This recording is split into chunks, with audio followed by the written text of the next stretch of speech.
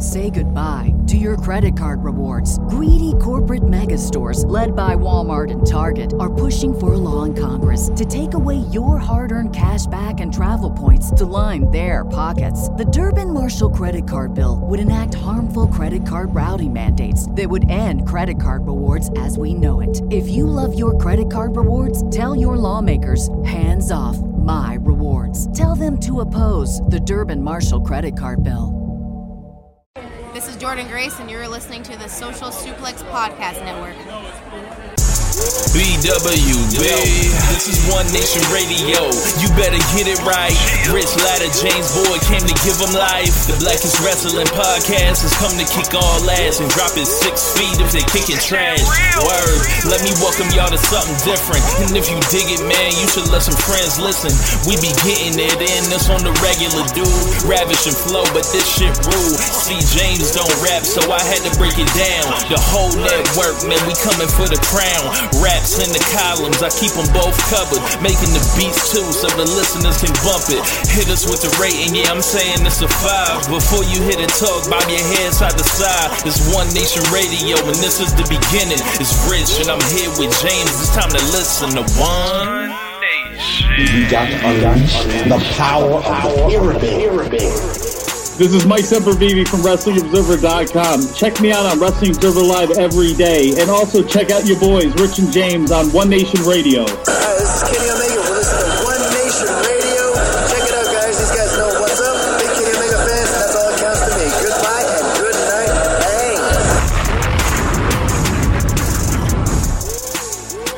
Bang. Hey, folks. Welcome to One Nation Radio. I'm James Boyd. Here with me, I have Rich Latta. What's going on, man? Not much, man. Just been watching my Spotify kind of in amazement. Been doing pretty well on there. Make sure you guys check out my song In the Trenches with John Connor and Montesi.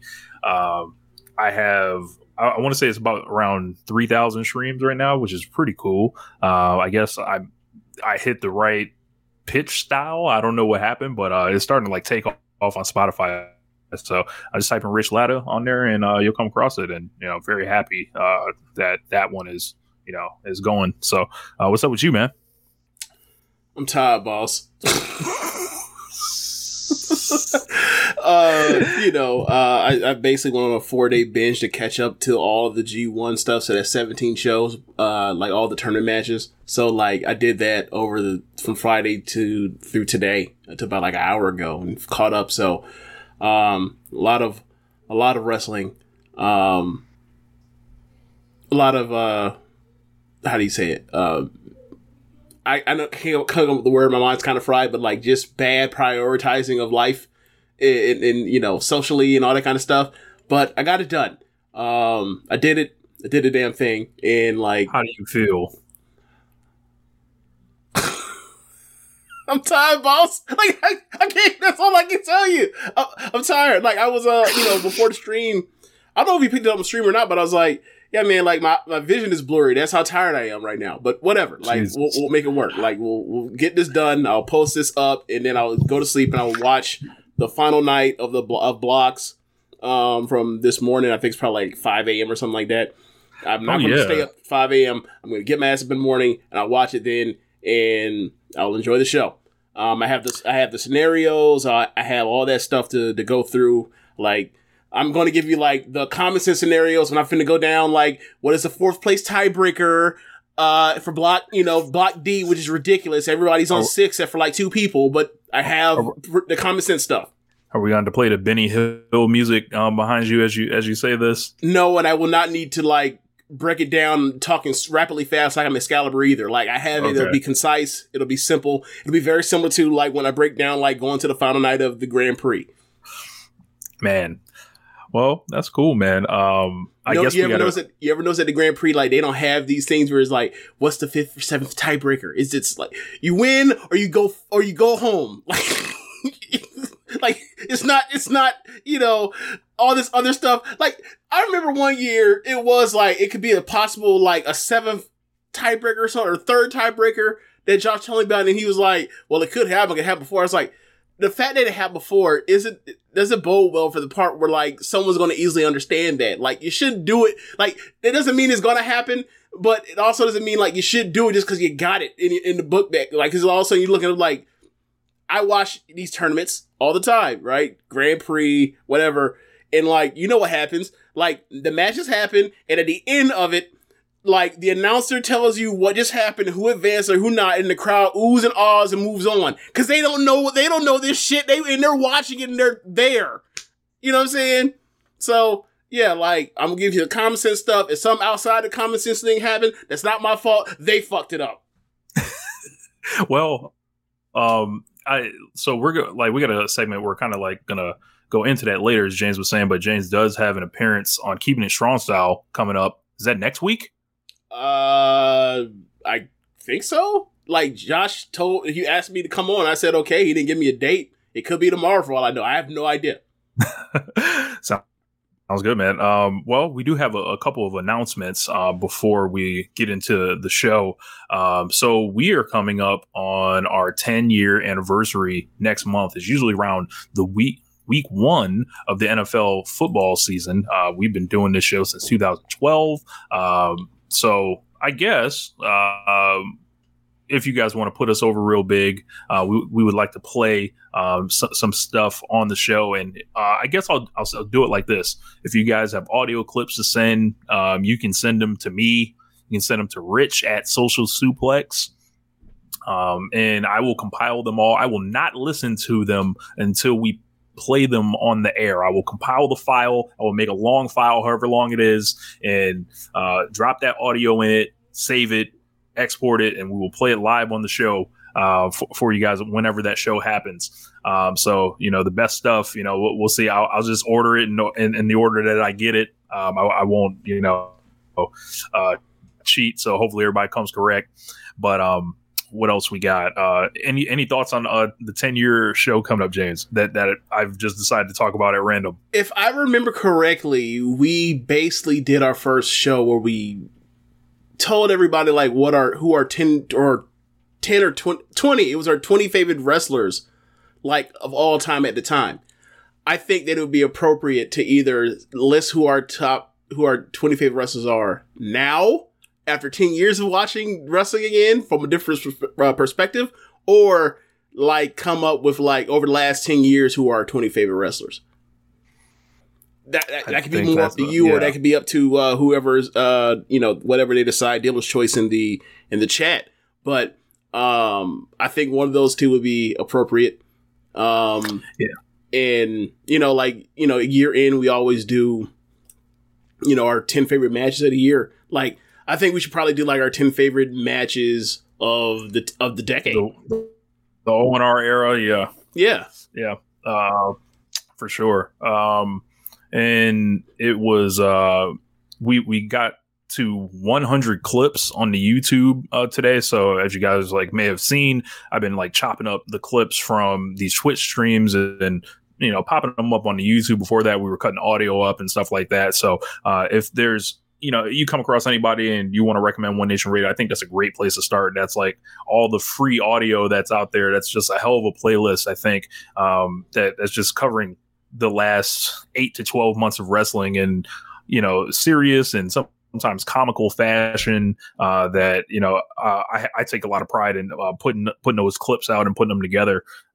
We also got started on TikTok. I opened a TikTok account for One Nation Radio. So if you guys want to find, us on there, find us on there. I'll be putting clips there as well. Got some discussion taken off on there already. Lots of plays coming through. So it's a little bit different audience on TikTok I'm seeing. So it'll be pretty interesting to see how those clips do well on that. YouTube Shorts is doing well for us. So we're just stepping it up all around here on O&R. So so that's it pretty much as far as the announcements. All right.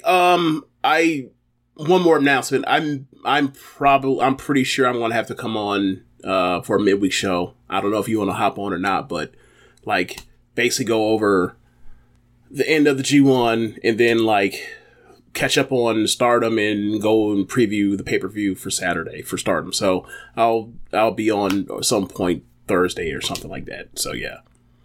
But I guess we'll get into it. It's time to actually get into it now. So where do you want to start? Let's go ahead and get the returns in WWE out the way first, because we have a lot of people here. I'm sure they saw the timeline and all the most recent news before we get to Quake at the Lake, which I think was a phenomenal episode. We had some returns. First, Hit Row is back, minus Swerve. So that is Top Dollar, Ashanti the Adonis, and B-Fab. I remember when they were released, said a lot of nice things about these people, especially Brianna. I was hoping that she got another shot in pro wrestling. I thought she was extra charismatic. Nothing changes there. Top Dollar and Ashanti the Adonis look to be programmed as baby faces. There's a lot of unknown for me here. Obviously, the elephant in the room is like there's no Swerve this time to really like give them that worker credibility, that star presence that he has. So it's going to be all on Top Dollar and Ashanti, who's somewhat of a prospect himself. A lot of people speak highly of him. Top Dollar is, I think, more of an unknown as far as a in-ring talent. We know he's loaded with charisma. He's got his own, sense of self, which is really cool for wrestler for sure. And I think it is going to be tough though, because like we don't really have anything for them to point to. It's not like there's a 10-year career behind them like Swerve has. Like when Swerve was with them, it's like, all right, there's like built-in credibility here. There's not a lot of experience there with Hit Row, but it's almost a sink or swim because they didn't even really have all that time in NXT to really develop as workers and in-ring talent. So it's going to be really interesting to see how they're programmed going forward. AJ is in his early 30s, NFL career, not that much experience. So there's a lot going there. I don't know how this is going to go though. I'm kind of nervous. It depends on what they want to, how they're going to slot this. Like if they're just I don't want to say if they're just like, if the goal is for them to be with Ashanti and with Top Dollar to be a career tag team, I think that sets them up for success because they have the charisma to do it. They don't have to rely on, one person having to overextend themselves or, wrestle above the level that they're not capable of right now, this second, to be able to handle that. And with some of the tag teams that we have, like the Usos, like the New Day, like RK Bro and the like there are a number of good tag teams that you can then put them in programs with and move them along. And then when you have Brianna there, that's an easy heater, all that, right? Now if the thing is like, if Triple H or whoever is, I'm not even going to get into that. If Triple H has the idea that this is going to be a breakout machine for one of them, then I have different questions. But as far as, the easy path or whatever else is, put them in there, let them go out there. And then also you think about it like, something I also noticed with NXT 2.0, like, Santos seems to be on his way up to the main roster. And I'm assuming that will also be with Legado. And right there will be an instant thing to hit the ground running with, quite frankly, a feud that like should have happened and been played out and realized fully in NXT, but it got scrapped to call up Hit Row originally, and then they scrapped Hit Row. So, I think that this was, as far as just off the goodwill alone, it was a good idea. And then plus the idea of like, if Triple H wants to, the NXT-ification of the main roster, if you will, like a lot of people have talked about it, but like, and have had their concerns, but I think like, I really think it's worth it to have a good tag team, like division or divisions, on the main roster. And that's a very solid tag team to have, for WWE. I do question the timing of it. It's coming off the heels of also another return of Dexter Lumis coming back.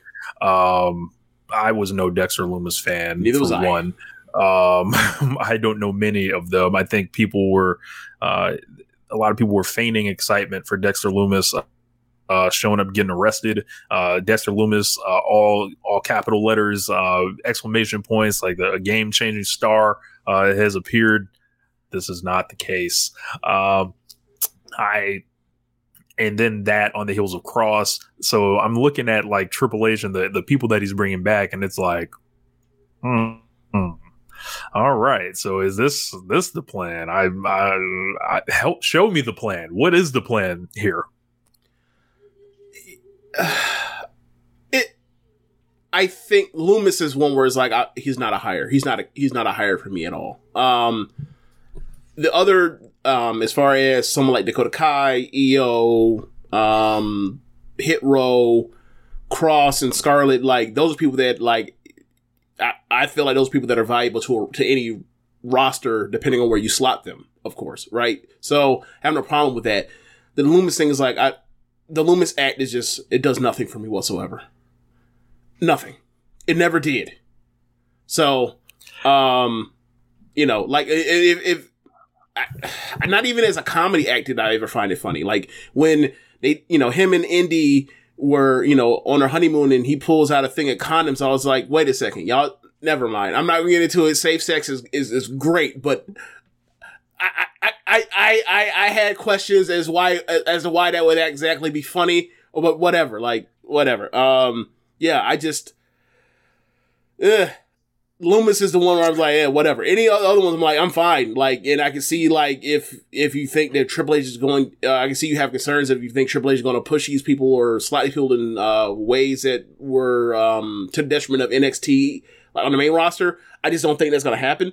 But outside of Loomis one, I think they're fine. Loomis one's where I'm just like, for who, for what?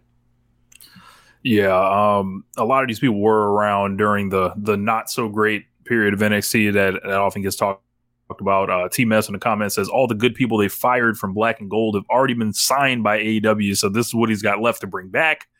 There are a few more people out there that I'd wonder if he had interest in, like W. Morrissey. I would for sure, if I was Triple H, I would be calling him for sure. And like, I thought about would they bring Enzo back, but that might be a bridge too far. But at least Morrissey, I would be eager to see him get another chance somewhere. I think that if I had to choose between W. Morrissey or like ride with who I got, I think I'd try to figure out riding with who I got from now before, and then like break the glass case of emergency. Then I might need to call somebody else. Because he's in the signing mood. So, and there's a lot of wrestlers, twerking on the timeline and doing their best to get noticed and stuff like that. I think Morrissey is complete. Like, I think he did great in his appearance in AEW. Obviously, he was still with Impact. I think he looked solid. And especially like as far as compared to what the hell he was in 2018, like his body's rebuilt. He's got like a presence about him. I would advocate for WWE to look at that guy, and especially like with their audience, they already know who he is. They love the guy at his at his peak there as a babyface. He's a Northeast guy. I think this is a no-brainer. I would be much higher on bringing a W. Morrissey than a Karrion Kross. I've seen better matches from Cross, even the ones that disappointed me more than Morrissey, but that's your opinion. Like quite frankly, if I was WWE and I felt like I need to re-sign a big guy just because they're big, then I'd just bring back Braun. I just would, because it's like Braun was already over, and then like with the right people, you can have him just run into shit and all that kind of stuff, and do the main event monster match where you run into shit and the shit breaks and blows up around the ringside stuff, and I just do that with Braun Strowman like every 2 months, like, to be quite honest with you. But But I guess we're now here choosing between Karrion Kross and W. Morrissey. I didn't know the picture was this slim for dudes over 240 pounds in pro wrestling in America. Jesus. Fuck. That's how it goes, man. I didn't know. We got Drew McIntyre, we got Walter, we got Roman Reigns, we got Brock Lesnar retainer, and there's somebody else I'm forgetting also. Did I say Drew McIntyre? Did I say Walter? Bobby Lashley? Did I say Walter? Did I say Roman Reigns? Those are people that come to mind. Like, I don't really feel the need that we need to go add more big guys. Like, maybe I'm mistaken here. I don't know. Like, whatever. It is New York, right? It is New York. So you can never have too many. It's like pass rushers. You can never have too many of them, I guess, or too many power arms in the rotation in the pitching staff. I don't know, but I just see it as like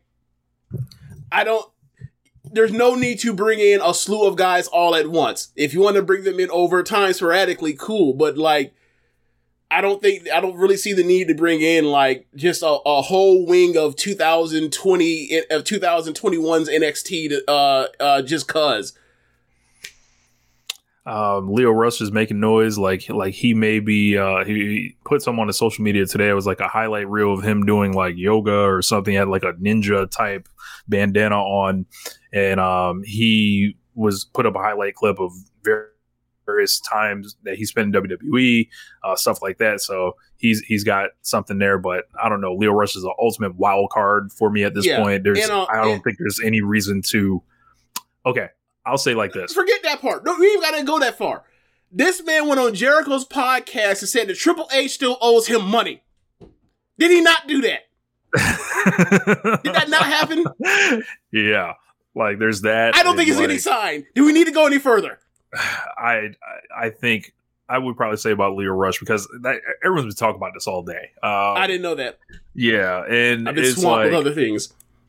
Like, I feel like Leo Rush is almost as trustworthy as Kyrie Irving at this point.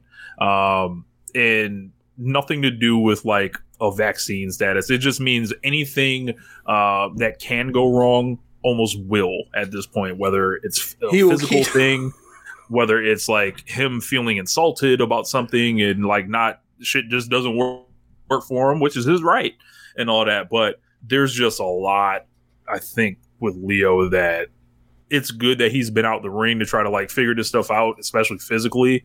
But he's got obviously lots of talent, but he just has not found the right situation. Triple H, it didn't work. Vince, it obviously didn't work. Tony Khan, it didn't work.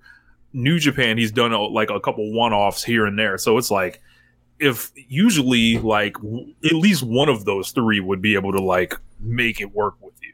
Mm-hmm. He's still got his music passions that he's still going after. So as far as Leo goes, I don't know, as I mentioned, I don't know why there would be a reason to trust him at this point. But if you feel like you can crack the code, I think you got to try. But you have to, I'm talking like Court Bauer or something, like feels like they can crack the code on Leo Rush, but MLW is so kind of low profile, it may not be worth it. Yeah, I'm with you. He's so fucking talented, Jesus Christ. But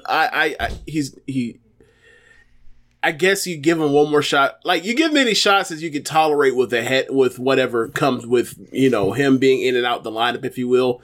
Like when you said the Kyrie Irving thing, it did strike. Like, I just started thinking of all the Stephen A. Smith, he won't show up to work stuff. But yeah, like, the dude is so talented. Like, and you do give it as many chances as you possibly can before you just say, I've had enough. So yeah, like, we're going to be going through this for like the next decade of Leo Rush, maybe going in and out of places on a whim. I feel like that's going to happen, or at least over the next like 5 years. So dude's that talented. I am advocating for Hunter, the Game, the King of Kings, the deathmatch specialist himself. Go ahead, bring him back. You know you want to. Who am I talking about? Is returning. It is time. Right here. Look at me, Triple H. Look over your nose. I know you guys just got the earning report, right? You need top draws. You need people that your fan base loves. You need people to tell stories. You need people to eat innings. You need them. Who? Let him back in. The Fiend. Bring him home, Triple H. Bring him home so I don't have to worry about him showing up anywhere I care about. Bring him home so he can contribute to professional wrestling that is terrible. Bring him home so he can contribute to people getting under in this business. Please do it for me. Do it for this podcast. Do it for the Twitch chat. Do it for the world. Thank you.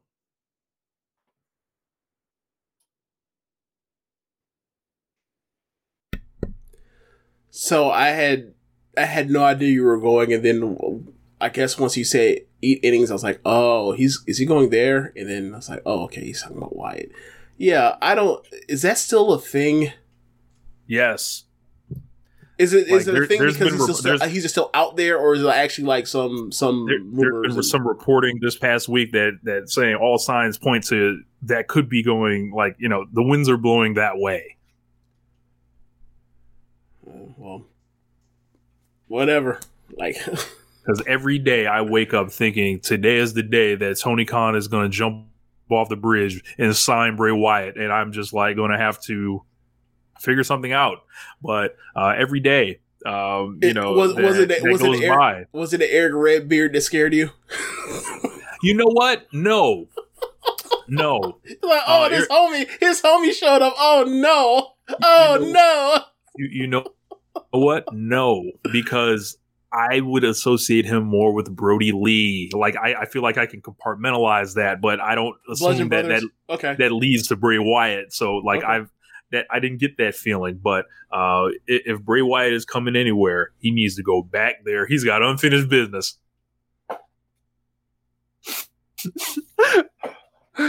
Please. But yeah, man. That's what's got to happen. Like, it's only right. It's the way it goes, man. But as far as I guess we should talk about AEW Quake at the Lake. Okay, man. So I remember this being a great show, but like I don't remember anything from the past week. So here goes. So once you go through this, it'll jog some memories, or whatever else. But I am wholly having to rely on you. I don't remember anything outside of like thinking like Jericho versus Moxley was great. How great? I don't know. We'll have to go through this to kind of jog my memory. My mind's gone, bro. So you're gonna have to, I got you. Fill in the gaps.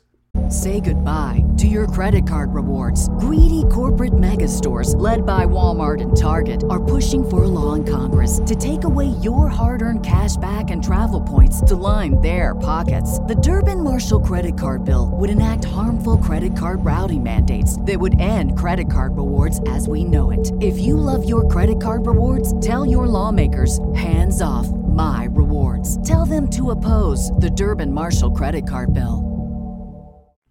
Yeah, man. So AEW Quake at the Lake, phenomenal show. I know people kind of like have been thinking about like the AEW special show names. They may not be as effective like ratings wise and things like that. They've done lots of them, but I think the cool thing about it is AEW is trying to create their own history. So like, next time there's a Quake at the Lake in Minnesota. Minnesota's an awesome crowd. I believe our homeboy Frankie Leone was in the crowd there tonight. Same place as Full Gear Target Center. So this whole thing is began with a coffin match. Brody King versus Darby Allin, blood within minutes. And this was just blood everywhere. Insane amount of physicality in this match. As far as like, just throwing Brody King throwing Darby everywhere, Darby bouncing all around, Darby taking the action back to Brody King, whether it was, those dives, and there was like an avalanche code red by Darby Allin at one point. There was a run in at a certain point, but the House of Black came out after Julia Hart started tripping up Darby. Matthews and Malachi Black were there.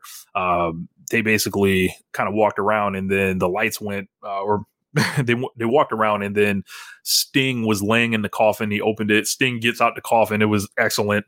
Crowd went nuts. He kind of has Sting and Malachi Black kind of have this dynamic that I think is actually kind of interesting. And the less they say, the better.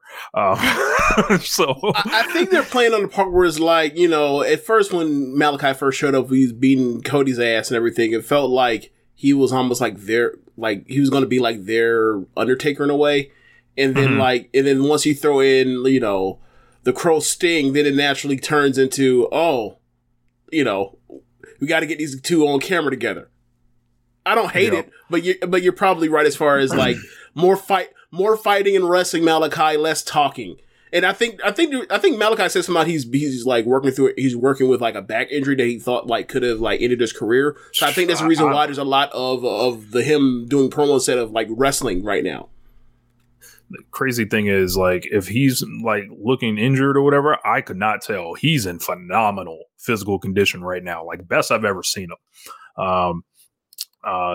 But this all ends with, like Brody getting, like Darby taking advantage of Brody, and there are thumbtacks on the underside of the coffin. So if you try to get out of it, it's disgusting. This match is blood everywhere.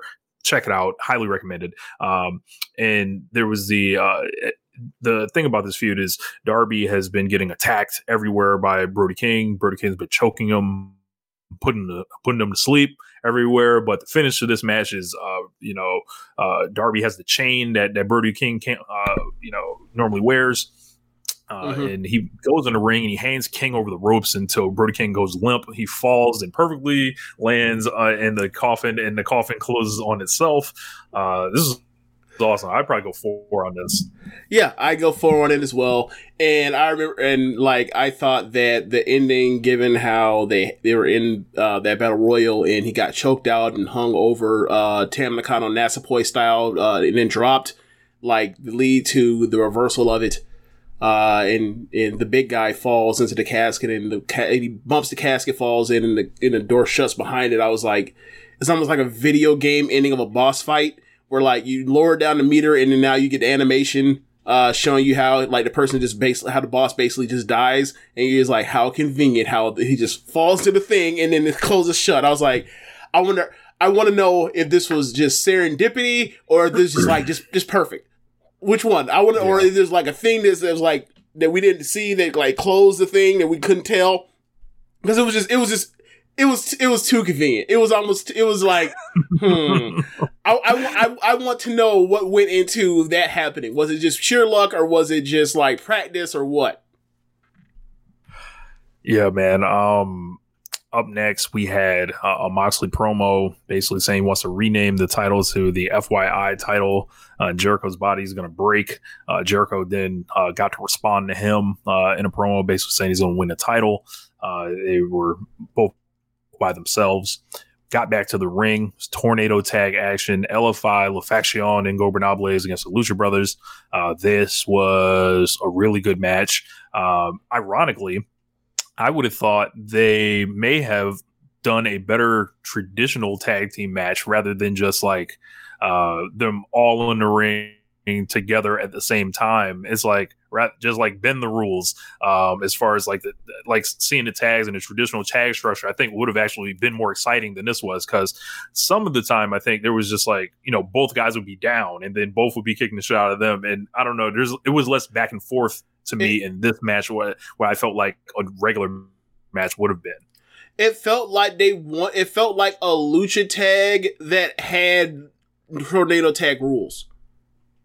Mm-hmm. And like, as you mentioned, like the times where they were, most of the action was so much contained in the ring between the four that it felt like almost unnecessary. Like they could have just did a lucha tag and, 2v2 and it'd been fine. But I don't know if it was like Tony Khan or whoever else is overthinking of like, well, they're not going to pay attention to tag rules anyway, so let's just get that shit out of there. And then ultimately, like, it would have better benefited them to just have done, lucha tag rules. And has there been a lucha tag rules match in AEW before?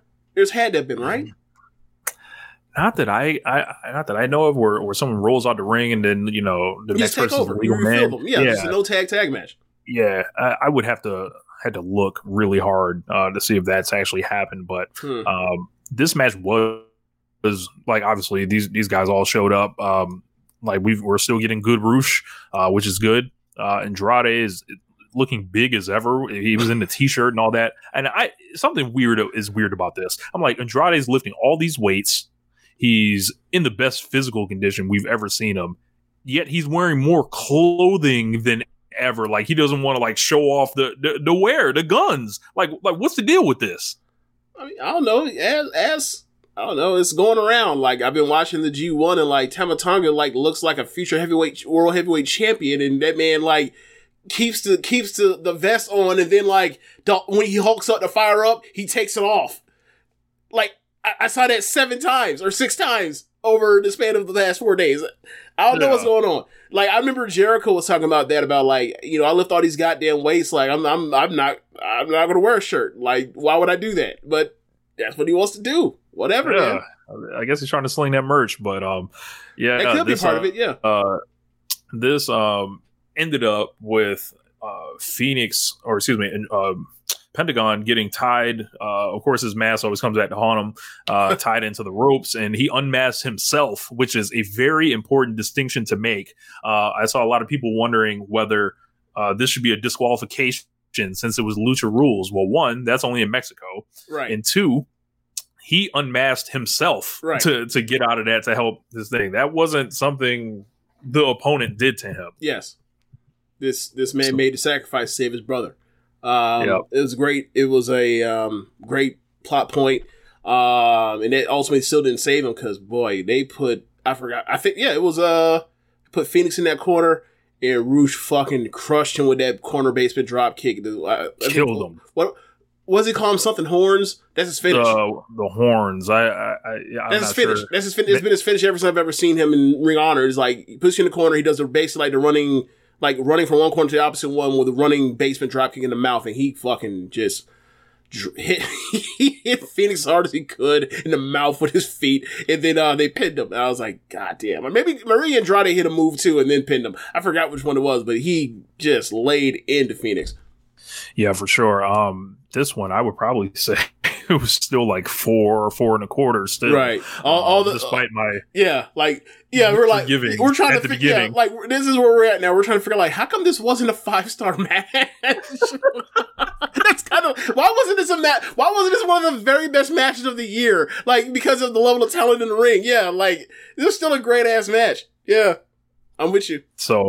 So in the back, they cut back there, and the Bucks were looking for Hangman Page. So they found him with the Dark Order. Matt Jackson did like kind of a long speech. He said he's proud of Hangman, and his best times in his life were with Hangman. But maybe the trolls on the internet are right. Maybe they hold people back. Blah, blah, blah. Matt then asked Hangman to reunite the Hung Bucks one last time in the Trios tournament. Hangman then says he would, but he's with the Dark Order this time. And, you know, the Dark Order's had his back from day one, and the Dark Order is going to be in the Trios tournament. He's not going to be in it, but he's going to be in their corner. Kind of a callback for AEW All Out 2019, when Hangman asked the Bucks to second him, and they turned him down, and now the shoe's on the other foot. So this all kind of led into just the Bucks kind of being heartbroken here, and just like, they didn't get, I don't want to say they didn't get it, but it was like, I imagine if you're a Hangman Page fan, you were happy he turned the Bucks down. Like, if, like, you're riding with Hangman, right or wrong, right? If you're one of those people, right? You're like, good. You know, was this a smart move for Hangman here? Whether it was a smart move, I don't really know. Ultimately, I know at some point they're going to get back together. I don't know if I don't know how soon that is, but sometime within the next 2 or 3 years, they're going to get back together, and it's going to be this big, you know, forgiveness tour, and people are going to love it, and like, whatever. Good for them and good for y'all, right? Whoever's into that thing, I'm glad y'all are going to get it, and y'all are going to be like, we waited for all this and all the ups and downs. But I could not help but notice, when Matt Jackson came out and said all that baby please, it reminded me of like one of my favorite rom-coms, where like the gist of it is these people meet each other by chance on a plane flight from Los Angeles to New York. They run into each other again while they're in New York on vacation. Years later, they meet up again. Another time after they meet up again, where it's always right place, wrong time. They're star-crossed lovers, and at the end, they end up together because she thinks that he's going to get married, and she makes a play, finds out that like it wasn't him getting married, it was his sister getting married, and like at one point towards the very end, homeboy run up on homegirl, right, who's basically like months into a relationship and runs up on her and says, Emily, I'm flat broke. I don't have a job. I don't have a plan. And I know I'm probably 6 years too late. Will you give me strike one back? That is what Matt Jackson dropped on Hangman Page. And Page said, hey, you take that shit somewhere else right now. I'm with my friends, my real friends. And I was sitting there like, Matt gonna cry in the car. Matt gonna cry in the car on the way leaving. And I was just laughing at it because I was like, congratulations, you played yourself. I just like had to take that L in public. The thing for me is like, because you know me, like I'm not really stuck on like not showing my emotions to people that I actually like care about. So like to see like the toxic masculinity build up in this kind of way to where they're like, you know, it's time to break it and like all the awkwardness, like, nah man, just say that shit and move on. Like, so for me, I'm just like, I thought it was funny and hilarious because like, you know, like in theory, all this shit's been built up in his head of like, I can't say this to him. How's it gonna go? Got to the point where it's like, I need to say this to them now. And I need to say this to him now so that he can understand before it's too late. And then like, Adam Page is like, bruh, like, if you want to be friends, that's cool. But like, I'm not going to tag with you. Nah, like, I'm with my friends is actually stuck with me as opposed to saying like, you know, whatever. Cause all of this stuff is just like, you know, it's very melodramatic or whatever else. And I don't mind it being melodramatic, but I just think that like it was embarrassing for Matt Jackson, and I really enjoyed it as far as the comedy part of it. But yeah. You know, they're going to eventually will find their way back to each other, and everybody will be happy. So like, that's why I'm not like killing it. I just think it's funny to laugh at. Like, look at what he put himself through. But eventually he gonna get her back. You know, in quotation marks. Yeah, and they're gonna have the best makeup sex. But what was your take on it? I thought this was a very important step in the overall Elite storyline or whatever. Like, Matt and Hangman have always had the most visceral kind of beef here. I think Kenny and Hangman has a different dynamic that I think kind of stands on its own. But as far as this, it's like Matt, they did all this stuff. They kicked him out of the Elite in public. I feel like he had to apologize to the man in public as well. Like, essentially, it's like you had to do this. And but why did they kick him out? Well, they kicked him out because he fucked them.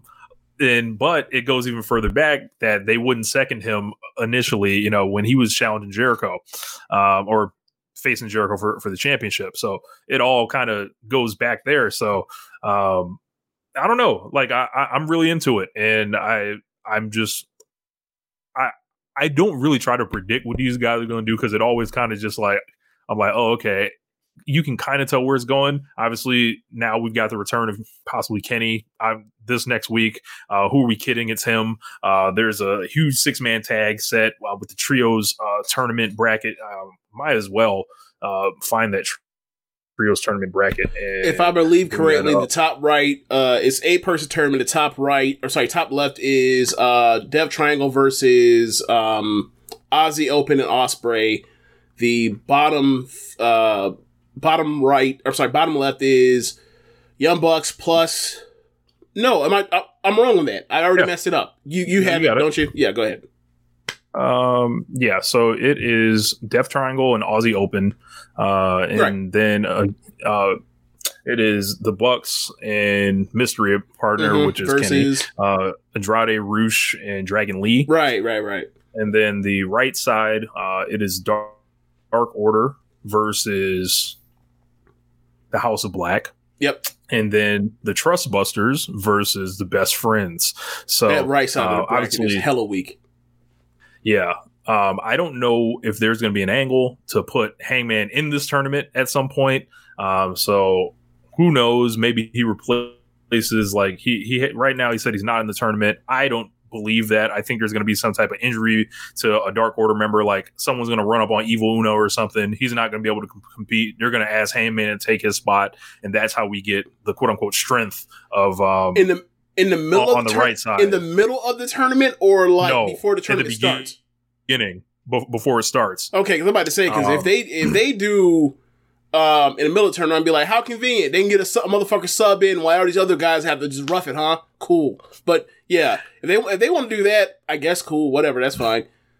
Like that's my, I think that's my, like, that's how you get the final with Hangman on the other side from the Elite. That's how you do that. Yeah, but I would say this, like, Dark Order has no, like, if he's just going to be there, like, championing them, or not championing them, if he's going to be, like, basically just, like, managing them and, like, cornering them, whatever else, they have no business getting past the set or getting to the final. No business. Yeah, I think there's a substitution, and they didn't name people on purpose. I think there's something there, but the Trust Busters have drawn a lot of conversation this week. So the Trust Busters now, I know what you've been talking about. Oh, don't do it. It's gonna come out and bite you on the ass in the long run. Don't do it. I'm telling you now. Don't do it. I don't know what you're referring to, sir. Okay. So all right, we'll see. I don't know what you're referring to, but the Trust Busters, new unit put together. Obviously, they originally started on Dark. They were on Rampage this week, and they got introduced last week on Dynamite. There's Parker Boudreaux, who competed as Harland in NXT, Arya Daivari, Slim J, and the newly turned heel Sonny Kiss. So I didn't catch Rampage, but that is kind of an interesting dynamic. A lot of people wanted Sonny Kiss to get a chance somewhere, so here it is.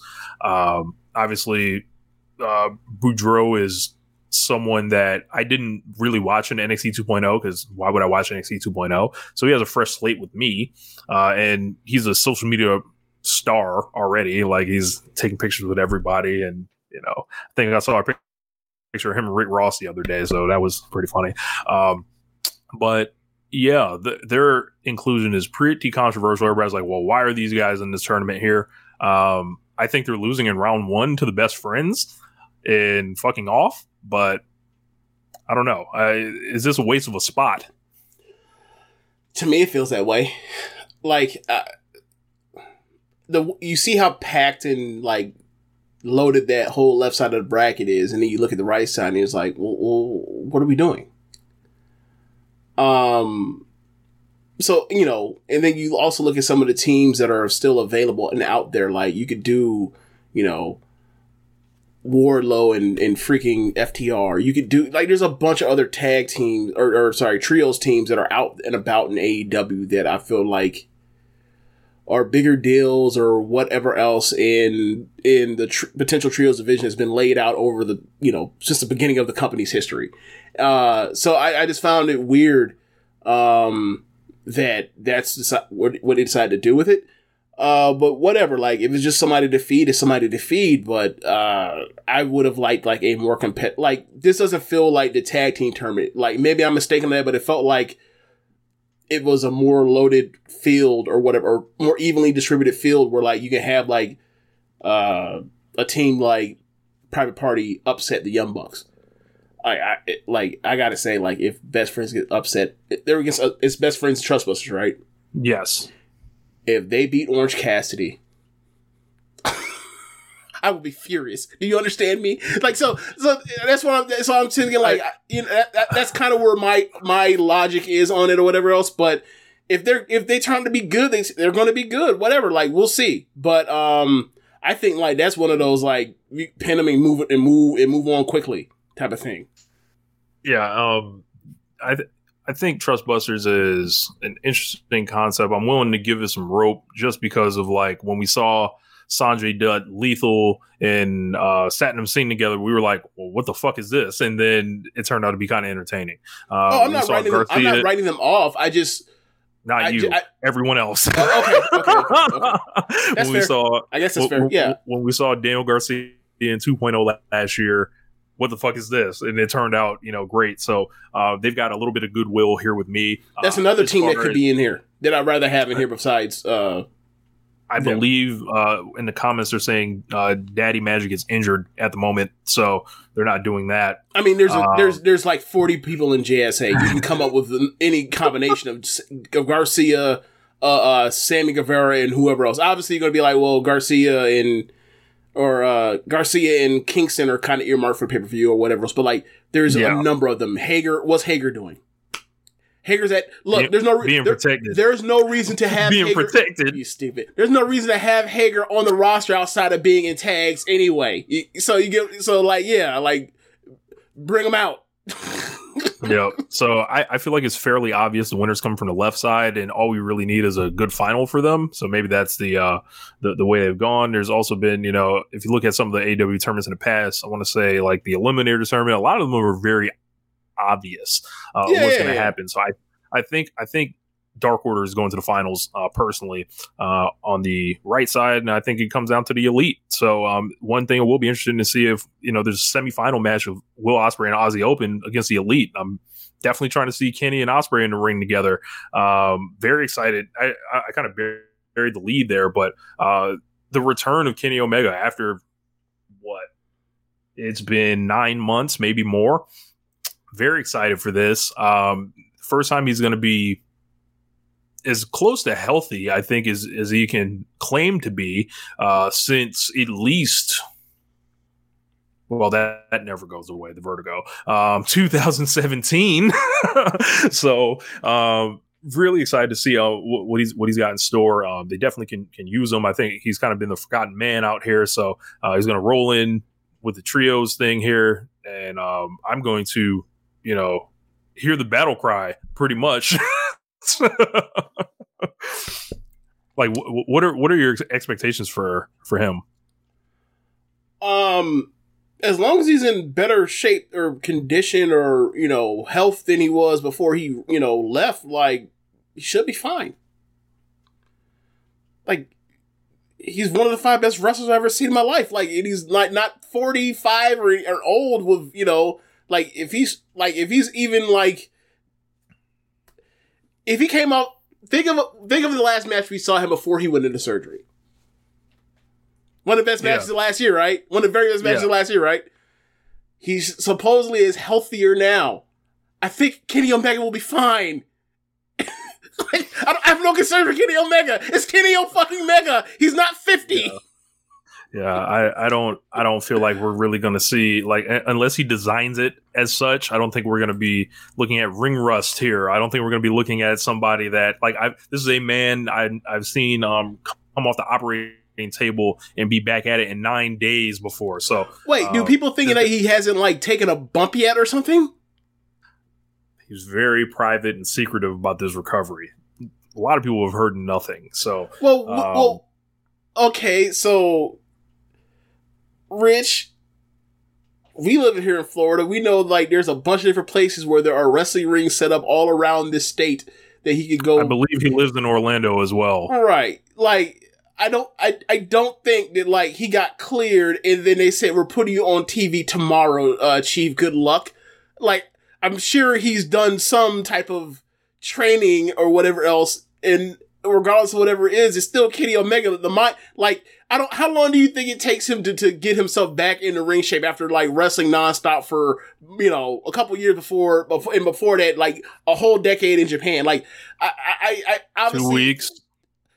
I don't know how this works or whatever else. Like, like I could touch a basketball. I go a couple years without touching the basketball, and after a month touching the basketball, like I'm pretty decent.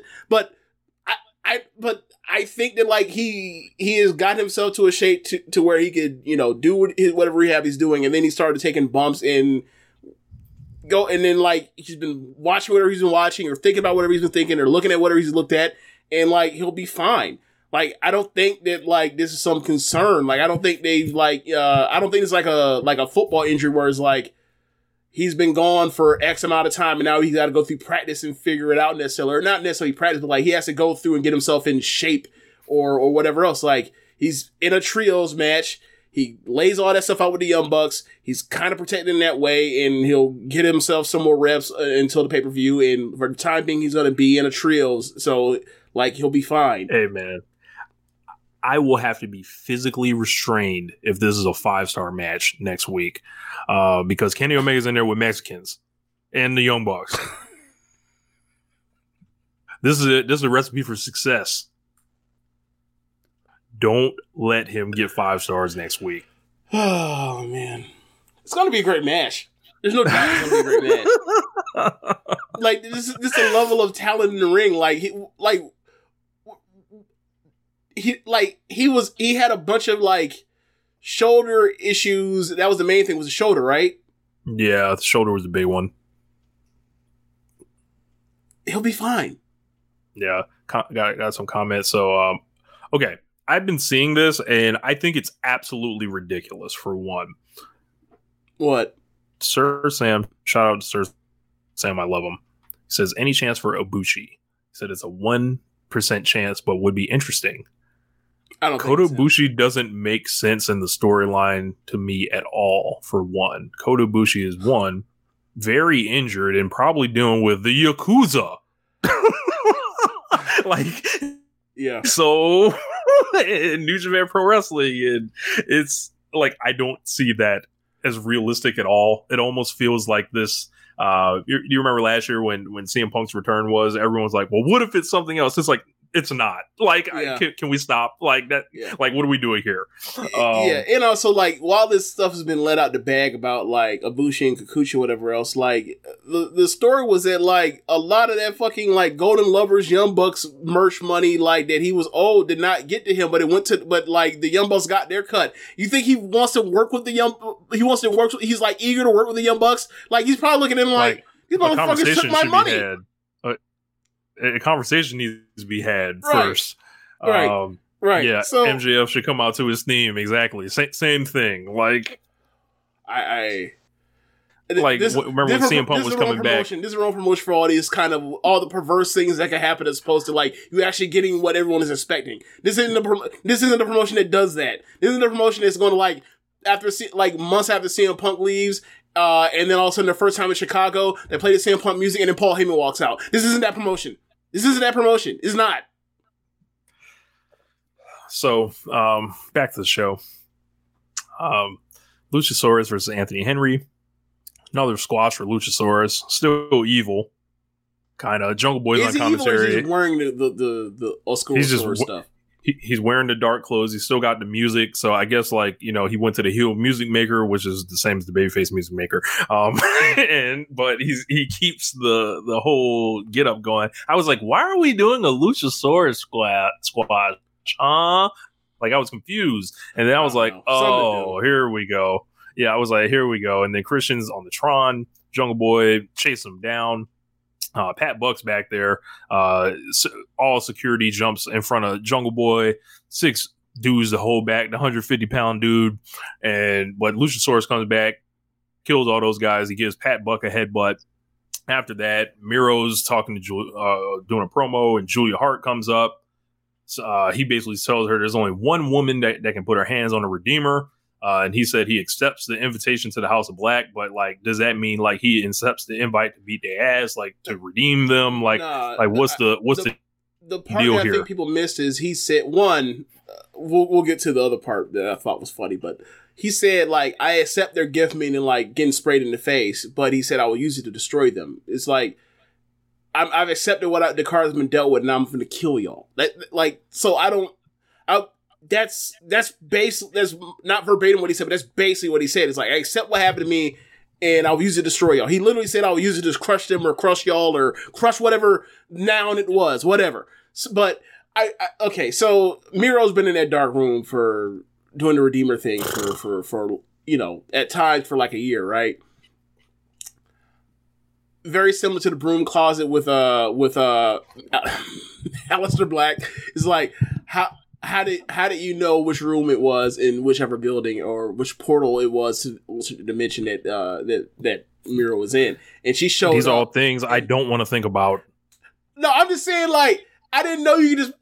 I'm obviously going over the top with it, but my whole thing was like, I didn't know you could just pull up on Miro like that. Just like this flat out. I didn't know you could just go to wherever Miro is unannounced. I figured Miro would have a lock on whatever or wherever it's, place he was. I figured that place would be secure. Like, there's no way you get in without calling him first for him to let you in. So it's like why? It's like why do is it? Why am I forced to think about how did Miro get invaded on? Like get them in the ring. Yeah. I don't give a fuck what they're talking about. Like same here. Like. And also, like, with Brody and with Darby and with Sting and with Malachi, like, it seems like you've already seen, like, Miro make a save for Darby, like, to stop House of Black from destroying him at one point. Like, that's not, like, why can't I just see Miro and Sting and Darby as a babyface tag team versus House of Black?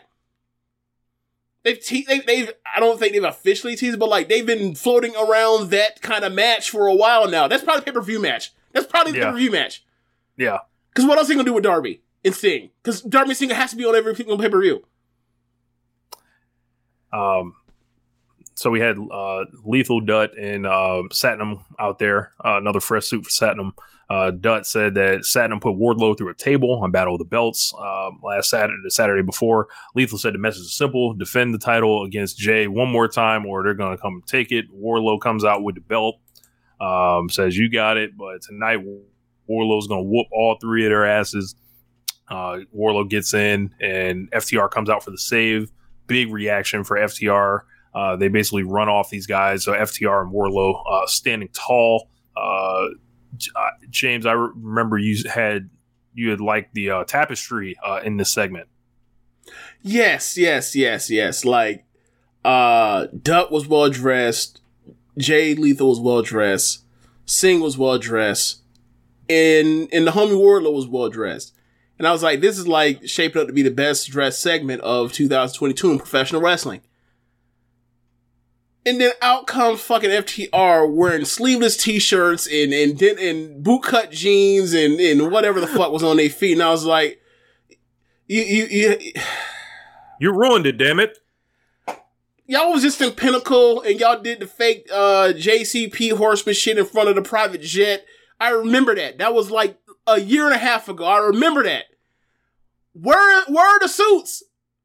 Did MJF take the suits away from y'all? They had y'all couldn't keep y'all suits? They had to bring them back to JCPenney. Man, I was just... Was them suits rented, James? Maybe they were. I don't know. But I was just like, everybody's dressed nice. Everyone looks like, in the words of my grandma, whenever you wore a nice suit or wore some church clothes or you got a haircut, you look like somebody. Everybody looked like somebody except for them niggas. So I was just like, all right. I guess the young Bucks would just had to give these boys a raise of some type, and maybe they'll be able to change their situation on the dress. But up next, we have Ricky Starks versus Aaron Solo. These guys were longtime tag team partners and kind of just a story beat for the Hobbs deal. Oh, before that, the Jericho Appreciation Society and Anna JAS were in the back. Anna J says something like I don't know what she said this time, but it was out there. These promos are good. Yeah, and then she choked someone out, and it's just like someone off screen, right? I think she choked someone off screen, and it is something every week that is drawing conversation. Is it drawing conversation, or is it drawing conversation in one of our particular chats? Oh, for sure. Okay, because let's move on, man. Let's move on. It's bad. It's not good, but like I don't think it's like the worst fucking thing ever. It needs to be talked about every single week. But yeah, whatever. To each his own, I guess. But yeah, we had Rick Starks and Aaron Solo. This was all right. I thought if we're gonna shoot Ricky Starks off to babyfacedom, I would have liked to do it in a more exciting fashion. It's kind of felt like an NWA TV match for me. Kind of an exciting finish on it though. I liked. Solo going for that kick, but Ricky basically ducking it and hitting the big spear. So basically, the Factory's added Cole Carter as well as the rest of the guys. Ricky gets the win, and yeah, short fashion. Not really much here to say. Yeah, just to clear this up, Sam in the in the chat says drawing conversation in the same way that the quote Jay step on me unquote draws conversation. It was not of that kind of nature. It was that like Anna Jay speaking skills are abysmal type of thing, and like someone was harping on it like just to the highest of degrees, and like it was the worst thing they've ever seen in pro wrestling in their 30 plus years of watching pro wrestling. And I was like, no, it's not that bad. It's just bad. Like, so, but yeah, I don't even remember a single second of this match outside of he got the best bad of them beginning. And it rolled out the beginning. It rolled out after he won, and then I was confused. And ran from everybody. Well, after that. I know he's outnumbered. I'm not mad at him. I'm not mad at him escaping, getting jumped. So I'm not mad about that. He won the match, got the fuck out of Dodge. So that was fine by me. And I guess what I'm trying to figure out is the Factory now like are they doing dirty work for Hobbs now, or why was Hobbs slamming the screen? Was he mad that Hobbs that Starks won a match against a guy that he clearly was going to beat? Yeah, I guess he doesn't want to see the man prosper. Big hater energy. I can't believe this man. I can't believe this man man won a match that he clearly was going to win. Okay, whatever. Luthero Negro, Ricky needs to stop listening to all that slow it down, shaboing boy and Factory stuff. Do some moves. Use a babyface. He was never a moves guy in that way. He was always just a Where's the babyface moveset, James? We first talked about this with Alberto Del Rio back in the day. Yes, as far as breaking out more flashy things when you're a babyface. Yes, I don't think that's his necessarily his bag. Like you can be a good babyface without having some type of flashy stuff. Like all you gotta do is work on your fire, your selling, and your comeback stuff and scenarios you put yourself in. Like obviously Darby does crazy shit, but like if you got rid of his crazy shit and just made him just a match specialist, which he could do, like he'd be a fine babyface. Like Daniel Bryan's not Bryan Daniels is not some crazy babyface move guy. He hits you hard. He gets hit back. He sells. He fires up. Like it's not.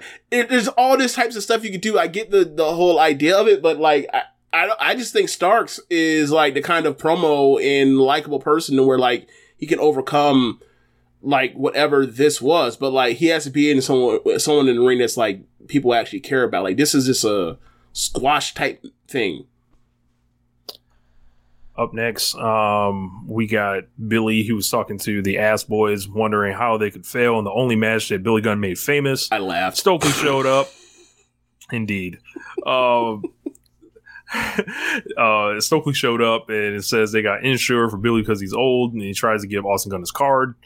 Billy was like, nah, man, get out of here. He said he got them a match on Rampage. Then Danhausen came through, said, you guys are going to see him with a big bearded fellow. So, not really much here. Now that Stokely's frolicking around the Ass Boys trying to recruit them, this unit is looking dire. Yeah. Dire. I will say this, like, if it sets up Billy Gunn leaves for the Acclaim and leaves his sons out there with them, like, I think that's the best case scenario. Like, Billy Gunn is...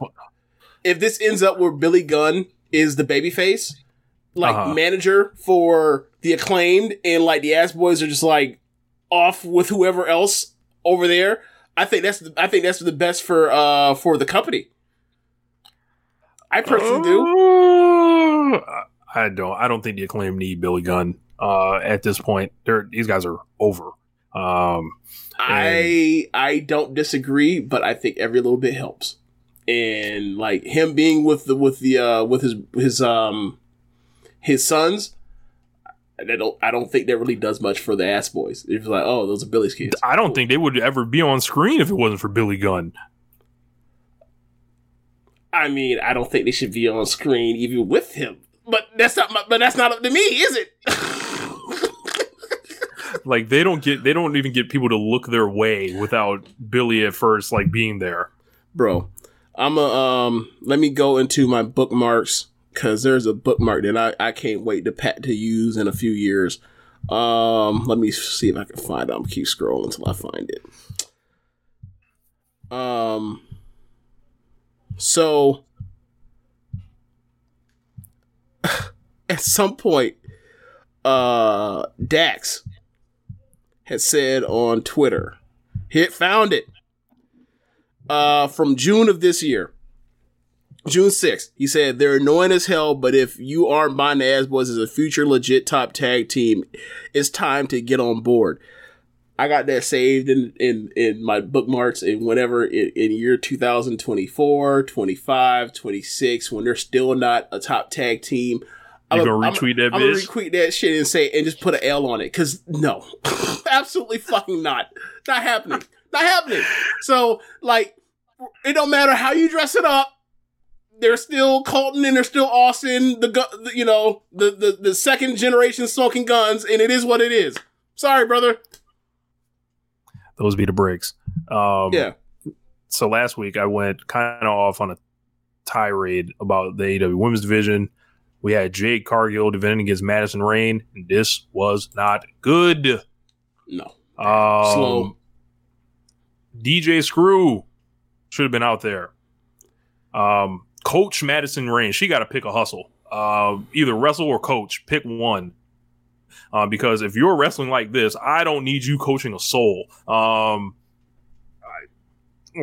Pick a side. And I imagine like this is what the identity crisis. Do you want to be a knockouts division? Do you want to be the Divas era? Do you want to be like, as we've mentioned on this show, there's no infrastructure to get better. Rain is supposed to be that infrastructure to start development of, like, I guess her focus is supposed to be on promos and all this other stuff. But I'm like, how about all them learn to work? And she's 0-2 right now. And if you're a coach, part of being a coach is being there with inexperienced people like Layla Gray, like Jade Cargill. Can you get it to passability? She could not. And she, quite frankly, she didn't look like the superior wrestler in the match. She didn't. So, I guess what my question is, how much to buy out Asuka, Io, or a horsewoman's contract? How much? Is this including like the tax of doing it, or just like a number? Like, you got to throw that fuck you tax on there, right? Sure, throw the fuck you tax on there. How much for how much is the transfer fee?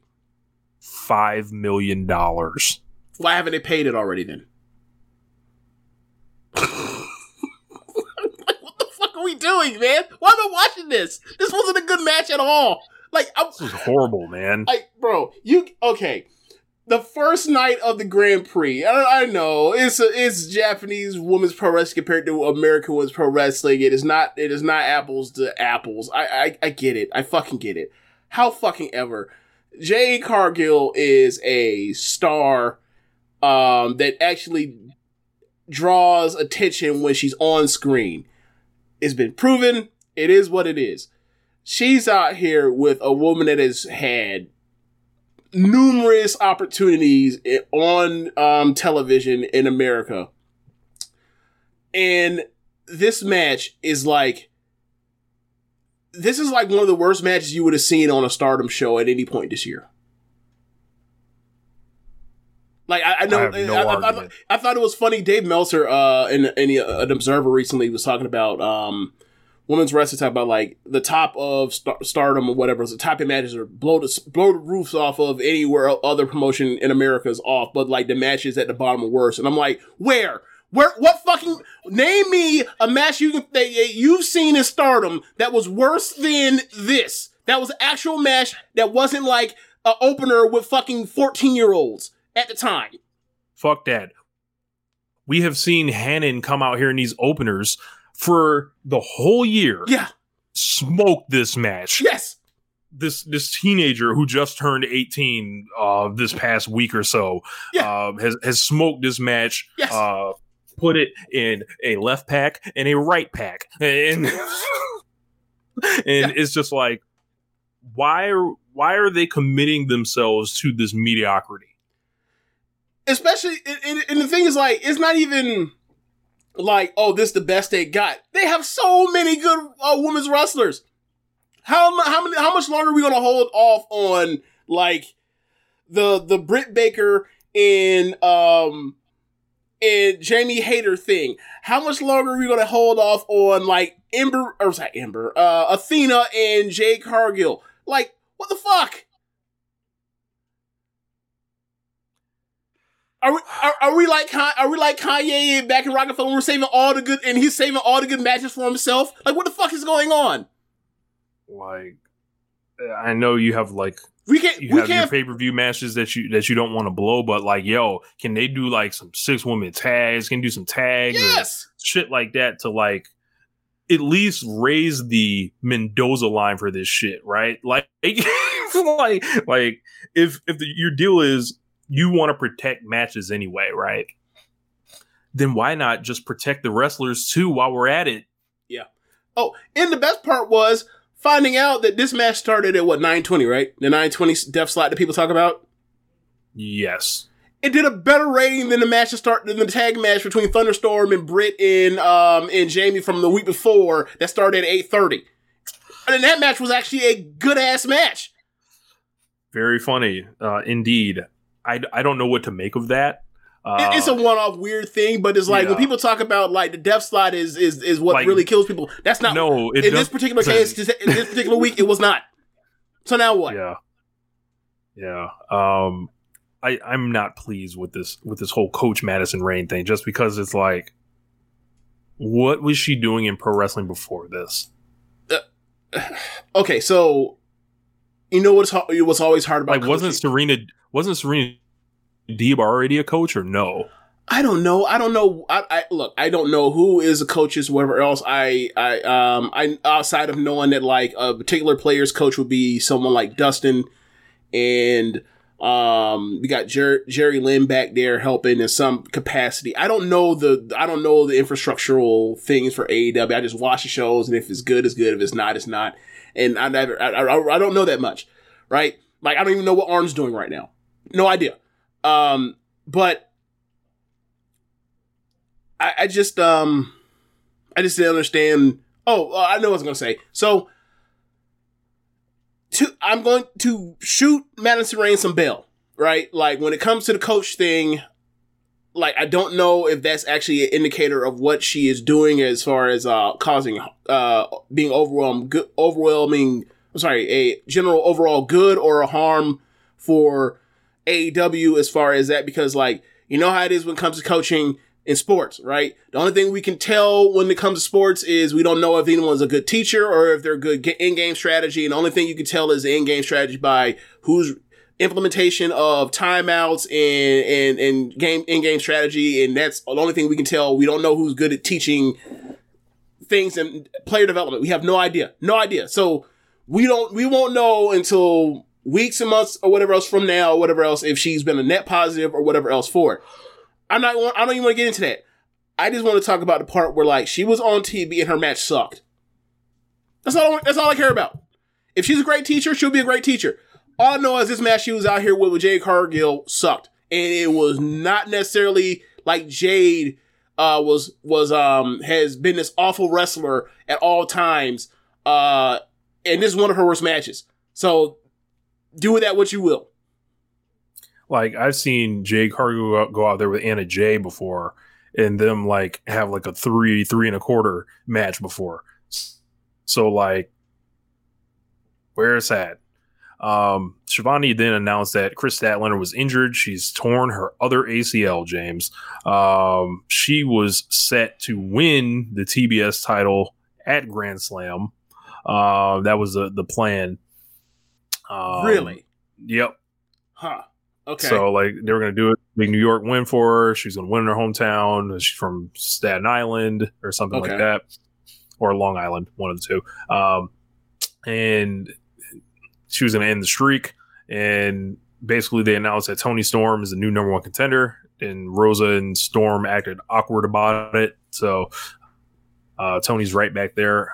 I don't think Toni would be the worst option to go with here. Wait, so is Toni going for Jay's title or for Thunder Rosa's title? Probably Thunder Rosa, since they put her on screen like with her there. So what does so Statlander was going to beat Jade? Eventually, yeah. Okay. I don't know. That match should be really good. So I want to. They had that match at Forbidden Door, right? They did. Yeah, and that match was just good. It wasn't like some really good match, but they should probably have a better match. So, doesn't bother me. I'm up for it. It'll be better than what we just saw between Jade and Madison Rayne. Well, you guys know what time it is. It is main event time. And man, in February, I came on this show. Let me show you all the shirt that I got on. This is a Chris Jericho shirt that I have on, everybody. Had to show the Twitch stream. I came on this show and I said, never count out Chris Jericho. I then pontificated in one of the groups in March. I was like, Jericho's getting a title shot this summer. And that came to fruition as well. Ended up with a title shot. He rebuilt the physique. He's been awesome this entire year. And I'm going to start the agenda now. He might not win it, right? I think there's somebody else that has the pole position. But you cannot, I don't care who you are, you cannot deny this man is a Wrestler of the Year candidate. Chris Jericho has been phenomenal on promos. He has built another unit around him. He's been incredible on pay-per-view. He now has a championship match with Moxley. This match fucking ruled. I lost my mind watching this match just because, you know, Lionheart came out. He came out, I believe, to his ECW music, so he didn't quite get the WCW music like I wanted, but it's close enough. I saw, I think it was JJ Williams did an edit of, Jericho with the overdub of the music I wanted, and he came out with the Lionheart tights, the kind of like mock up of them. Came out, had the hair kind of wrapped up a little bit. And James, this was just a hard hitting technical war. These guys were bleeding. One of them was bleeding the real way, which was Jericho, and it was like there was a hole in his head. He got hard way on an exposed turnbuckle, didn't he? Yeah, It was like a hole in his forehead. That shit was pouring out. As he put the Lion Tamer on at the end, it was really coming out badly. They were like, Jericho was taking it back, to his old days. Mox was incredible in this match too. This is one of my favorite matches of the year. I thought this was incredible. 4 3/4 for me, and this was just like, I love the finish. It really felt like tense. I didn't expect Jericho to win. I'm not off my rocker or anything. But this was just like all the belief that I ever had in Chris Jericho felt like it paid off in this match, this whole year that he's been building up, doing this awesome work, and sticking it to people who wanted him to leave the business and all this stuff. And and Moxley, the year he's had, you pull up his cage match, it is filthy this year. This is another match to add on his, but this was just like, I thought it was great. It got like, it got the proper time. It didn't feel shortchanged. It didn't feel rushed. I felt like I got off a roller coaster when I saw this match. And this was just a never doubt Chris Jericho moment. And I don't know if his, I don't think he'll ever be the champion again, right? But this was damn close. This was as good as it felt. I think this blew away their first match. And I think just people like niggas forgot about Jericho, like what he can do, and this guy's 51 years old, and he's not washed. Like, he's like constantly reinventing in real time, and I don't think people respect that man for doing this. He's not a nostalgia act. He doesn't want to wrestle the old guys. He wants to like wrestle the guys that are pushing the game forward today, and still like use him being Chris Jericho to blend with that to create new memories. He's not ripping off wrestlers from the past. Like, he's got his own. I know obviously he pulled out a nostalgia trick tonight, right? Like, he pulled out Lionheart Chris Jericho. That's fine. Right? That's fine. He's ripping. If he's gonna rip off anybody, you can rip off yourself. Yep. What the fuck? But no, how dare you go out there and do the shit that you actually did? Like, what? That's perfectly fine. It's perfectly fine. It's like I know he looked to his past, but the past basically allowed me to see, like, when I saw that guy in 1996, I saw a top star, even though WCW didn't. And then I saw the fucking Lionheart walk out there as a top star to this day. And that shit was a great moment for a lot of Chris Jericho fans. And I think people need to, quite frankly, be thanking Chris Jericho a lot more than they do. I thought it was a great match. I thought it was one of the best matches of the year that I've seen. So, like, I would give it 4.5 stars. As far as like the 4 and 3, like whatever else, it's up for debate. I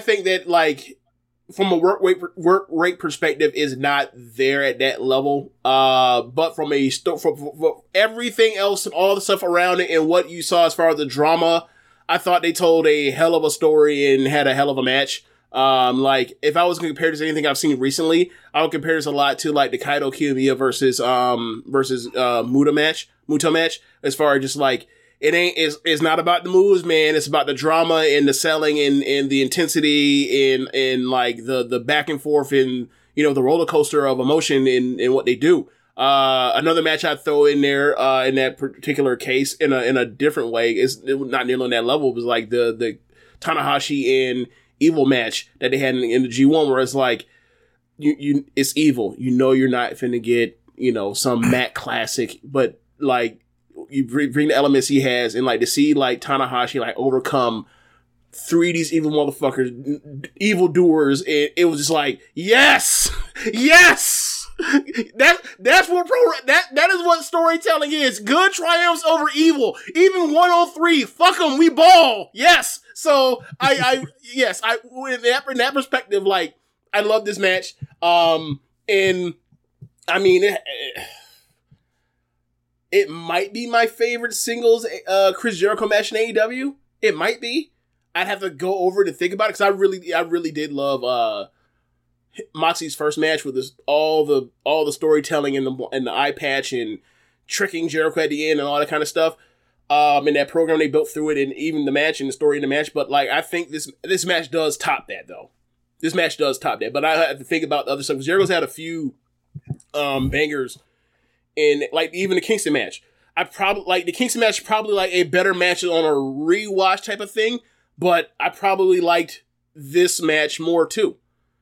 So like, yeah, he's had a hell of a year for a 51-year-old dude that is like, keeps finding ways to like adjust his game for the decline of like athleticism and aging and whatever, and health and whatever's going around with him. Like, he is this man came off the fucking deathbed, James. Yeah. Like, it's interesting to see like this match between Moxley and Jericho, given that like I remember me and Josh Smith from Keeping It Strong Style was talking about, like, he was saying like, yeah, man, Jericho just too, his conditioning, because of his lifestyle with the drinking, like, it just doesn't seem like he's going to have to switch that up. And I was like, there's nothing to suggest he's going to switch it up. And then he had the health scare and he had to switch it up.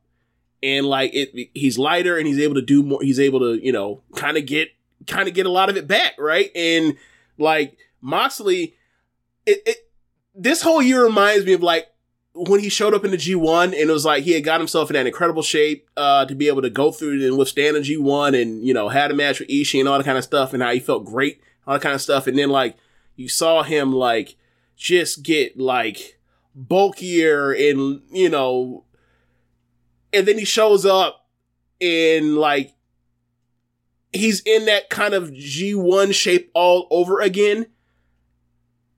Except like he's not like getting done and like worrying about like alcohol withdrawal anymore. Like he's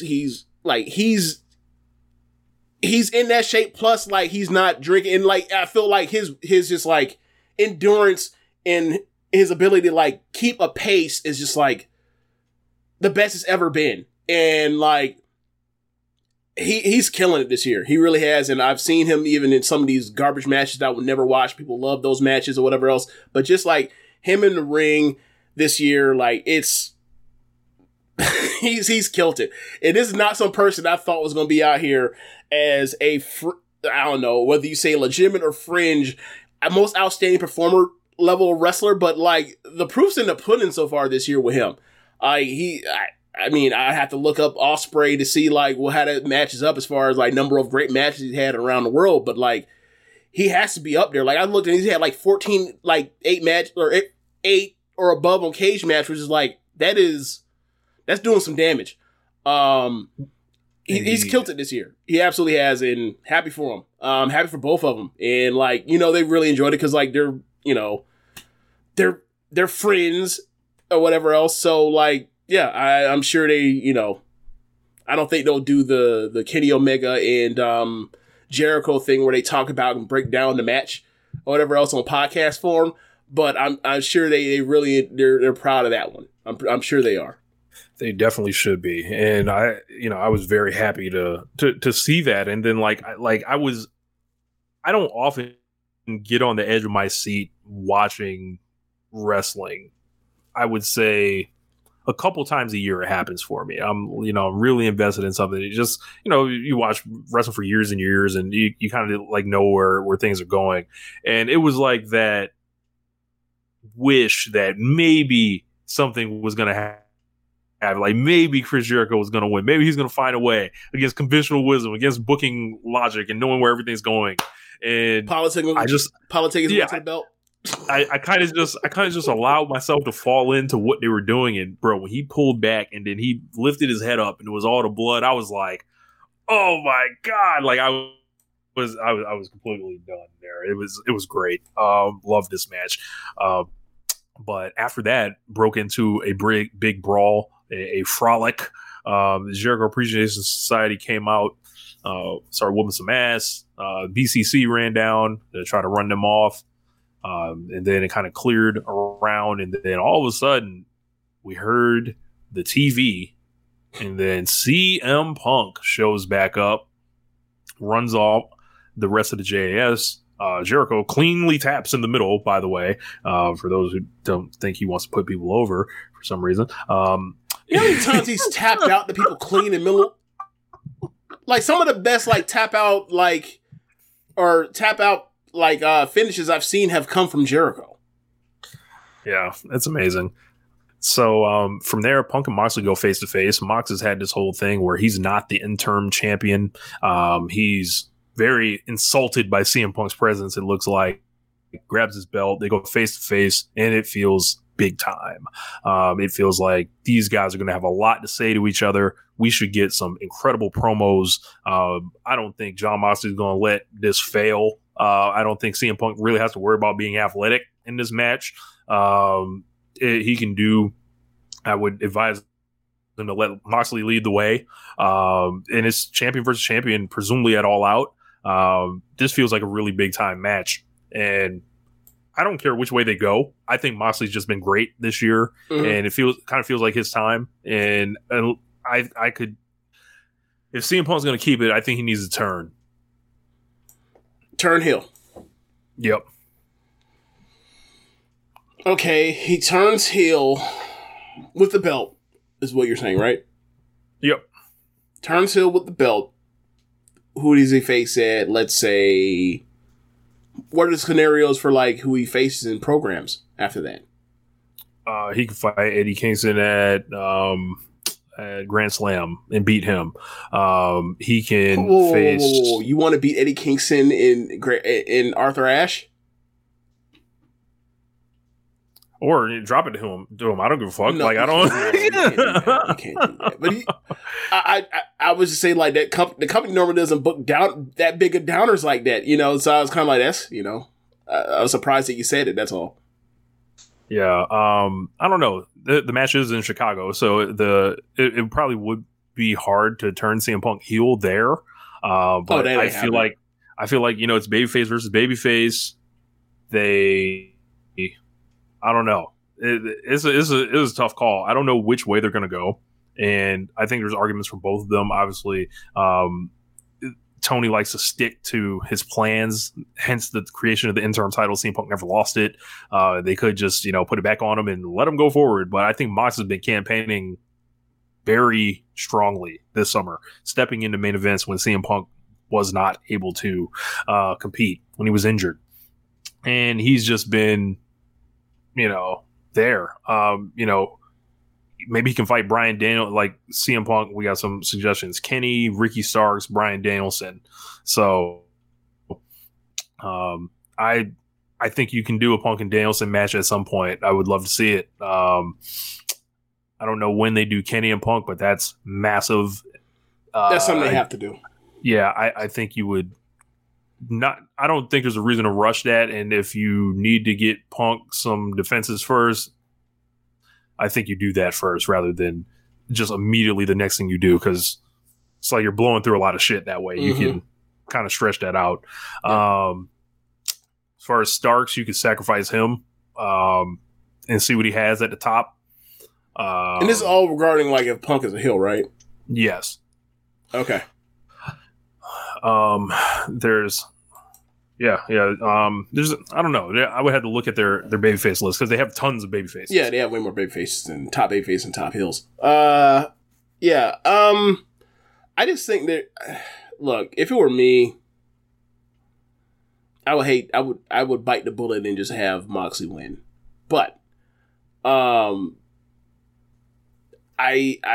think that, regardless of however people feel about the Hangman thing at the time or whatever else, CM Punk has been a great babyface in the company since he's been back in, or not back, but been in AEW. And that was even still continuing. He just got hurt. So, like I said, I don't think there are bad options out here outside of like some type of fuck finish, or some convoluted, controversial finish. Like, as long as you get a clean finish in the middle of the ring, like, I think you're going to have people walk away at least like either happy or being like, I respect it at least. That's working in good. That's working in good faith anyway, because you can't take trolls and bots seriously. But I think Moxley's going to hit Punk with some of that real, and he's going to swing a lot of people to his side. We can go back to CM Punk's first day in the company.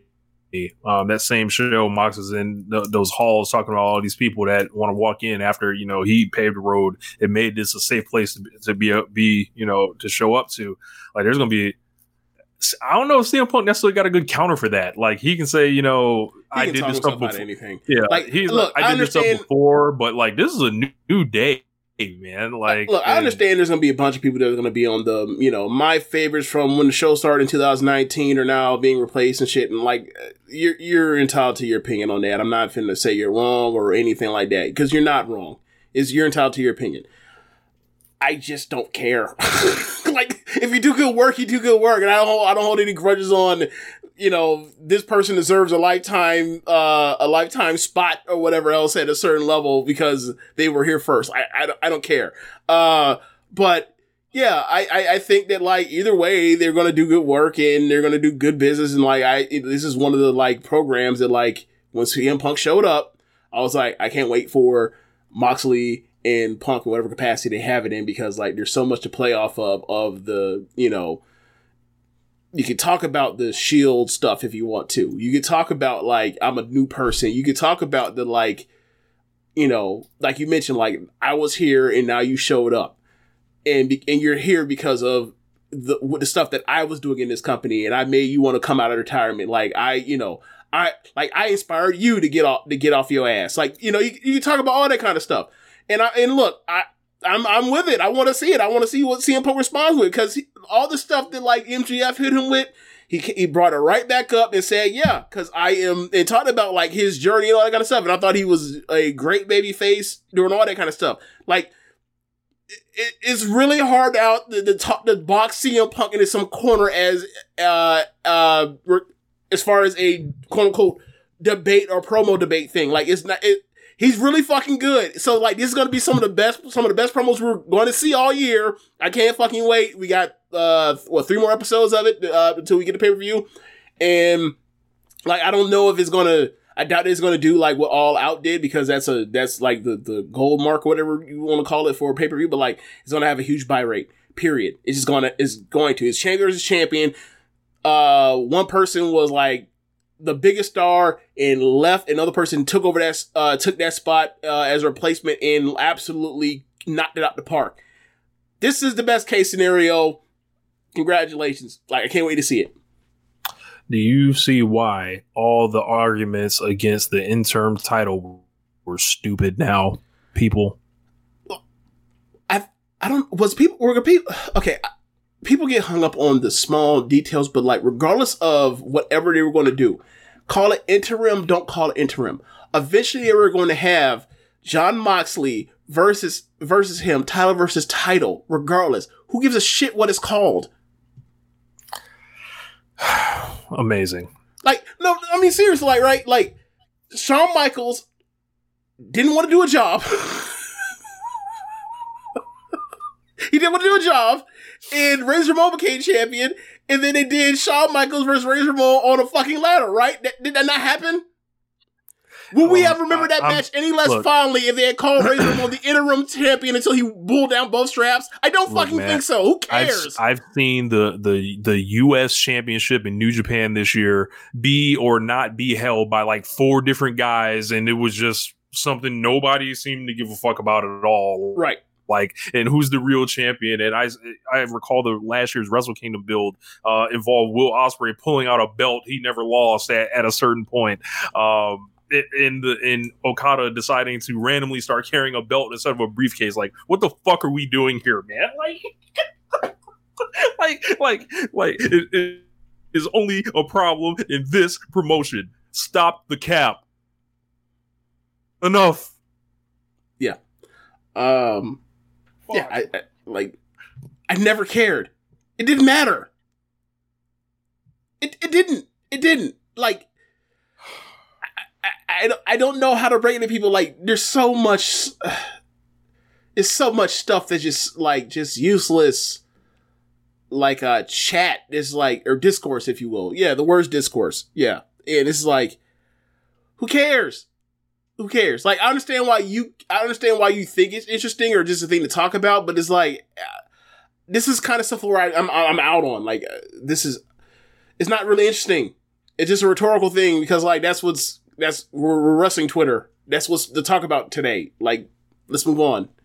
The interim thing, like, it makes perfect sense. It's in other sports. Like, it's sports entertainment, it's pro wrestling, which is built off of the back of sports. It happens in actual fights, in actual fighting federations where people go down, they take the belt off, they give someone else the interim title, and then eventually, if the person gets healthy enough, if they haven't, like, you know, been ducking fights that the federation wanted them to fight in, they get their chance to get back to their belt. And then they eventually fight and determine who's the real, quote unquote, real champion is. That's been happening in fighting and fake fighting for over 100 years. Why would naming the interim thing now become a thing? Who gives a shit? Eventually, you set someone in place to be basically a pseudo number 1 contender right there, and there's a match built. It's an easy ass story. I never understood it. Never did. Yeah, and now we have a very hot match. Jon Moxley versus CM Punk. Can't wait. James, you watched the G1 in binge style fashion. First, yes, I want to ask, why do you do this to yourself? Because this isn't the first time you've done this. No, Let's be clear. You choose this life every year. You're like, you know what? Not every year. 2 whole days. Not every year. Not every year. But okay, so I have a lot of time on the weekends, discretionary time on the weekends, to be able to do what I want to or whatever else, right? So when I get myself a weekend, I say, how am I going to waste it and not be productive? And Shane doesn't love himself tragic stuff.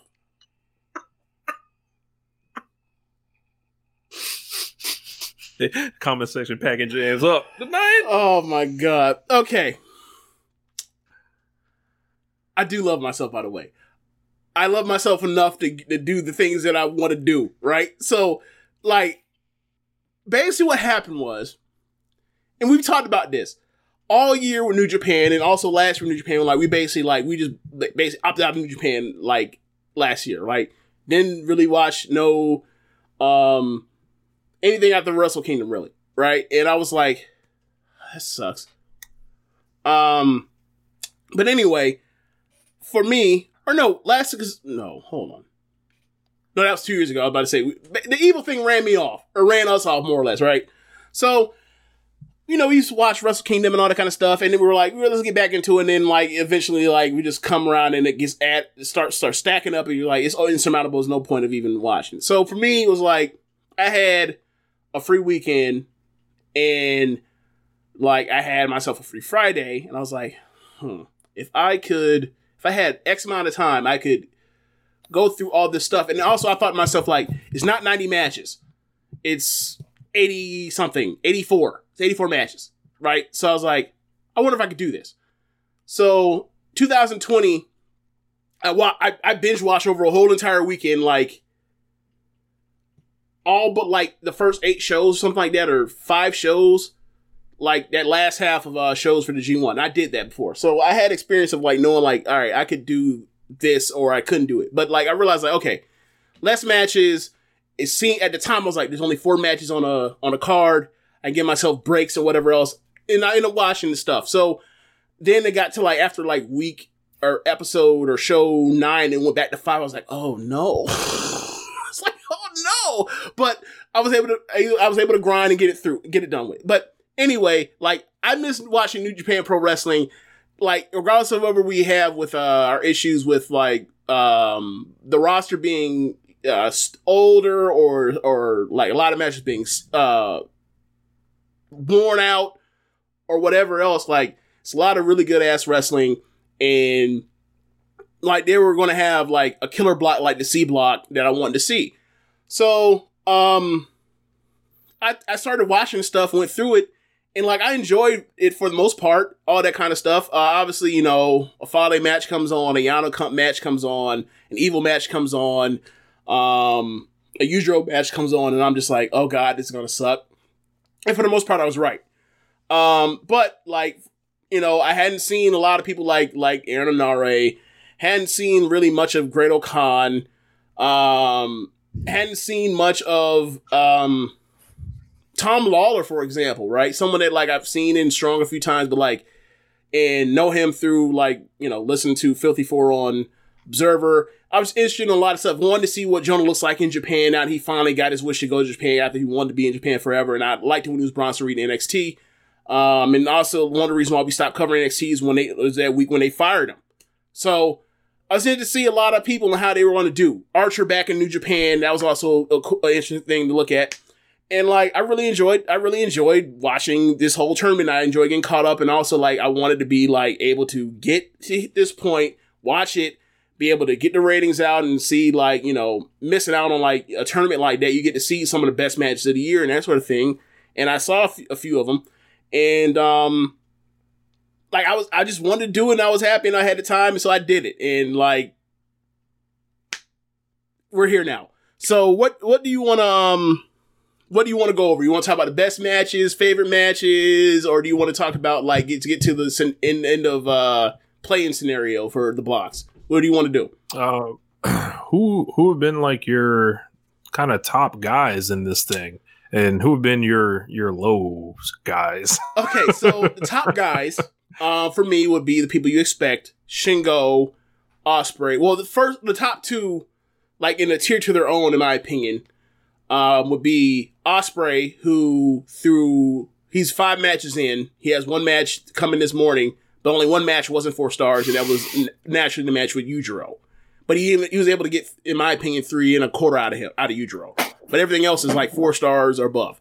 Then the next match, or the next person after that would be Ishii. I thought Ishii had a great tournament like he always does.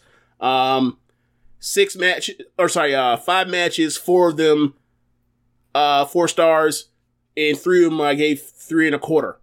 So, 4 1/4. So I thought he killed it as well. And then there were also like people that like I thought stepped up to compared to the last time I saw them. For example, like I thought Naito in 2020 in the B block, I thought that he was a lazy fucker and he pissed me off a lot. And I thought in this particular block, I thought that he was excellent. I thought that like every match he had, except for the Evil match that I thought I fucking hated, I thought that he was great in every single match. I think every single match he had, except for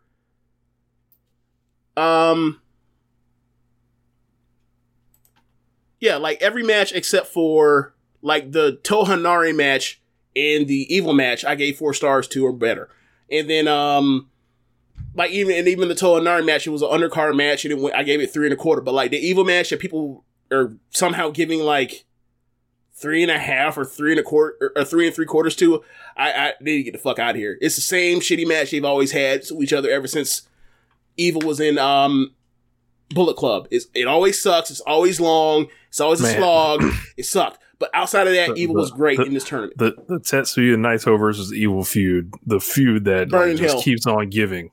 Yeah. Like, I never want to see them in the same block ever again. I never want to see them wrestle again.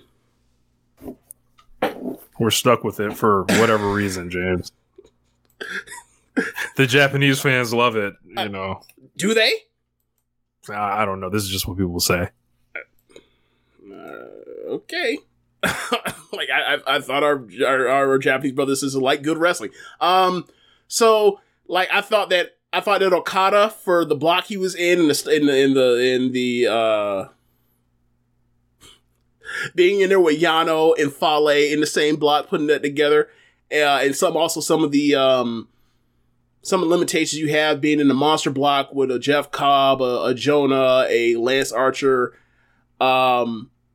I thought that he did well. Like I thought that his match with Cobb was excellent, like it always is.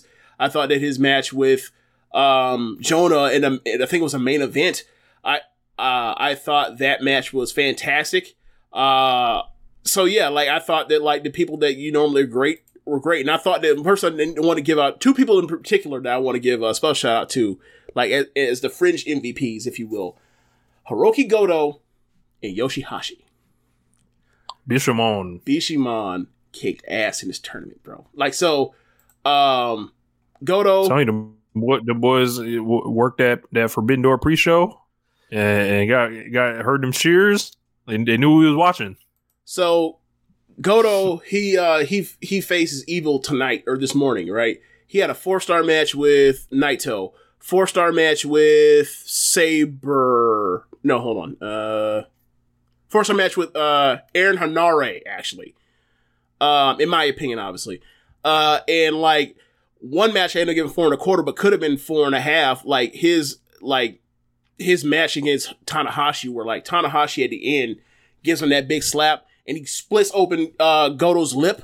And like it plays into the story where like, you know, that slap at one point a few years ago broke his jaw. So like the commentary picks up immediately. His lip is split. He's gushing everywhere, and he continues with the match, and it's so dramatic and it's awesome. And like that might be a 4 1/2 star match. It was incredible. I mean, Goto ends up winning and he stays alive. And like I thought that Goto, like, and also once you get towards the very end of it, like he starts the commentary puts over this story about like how like he's dedicating like trying to win the G1 to his son. It's just great, just sports. So like, yeah, and then, you know how Yoshihashi gets down. Like, it's crazy that like this dude, you know, he's one of the most overrated wrestlers in the world, but like, and I get it, like he's not. If you're looking for charisma, if you're looking for like star presence, underrated? Sorry, did you mean underrated? Yeah, I mean underrated. My bad. Okay. If you're looking for like star presence, you're looking for charisma and fire. He doesn't necessarily give you that, but what he will give you is fire ass matches. So, him and Shingo, 4 1/4, one of the best matches of the tournament, one of the very best matches of the tournament. Match with El Phantasmo, 4 stars. Match with Ospreay, one of the very best matches of the tournament. I gave it 4 1/4. He just consistently kept coming forward and like. Really, outside of, I want to say, the Yujiro match, which, of course, is Yujiro, he just had a fantastic showing left and right. So, yeah, that's the positives.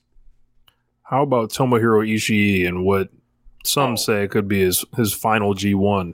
I mean, you know, Ishii's, by the end of this, with the match he has with Sonata this morning, he's going to end up being either number 1 in my overall, like, average star ratings for this tournament is going to be him or Ospreay. It's going to come down to those two. Those two are on a tier of their own. He only won 1 match in this tournament, which is like, I get it. But like the idea that like they're going to move on from this is like, he has everybody's, I have to look. Let me pull up and look real quick. But I'm pretty sure, in my opinion, he had everybody's best match. He had Taichi's best match. He had Jay White's best match. Which, you know, he's done that before in G1s. He had Tama Tonga's best match. And he had Chase Owens' best match. Yeah, like... Yeah, I've only heard you mention his name, like one time. How about the IWGP World Heavyweight Champion? Like, how was he during this whole thing?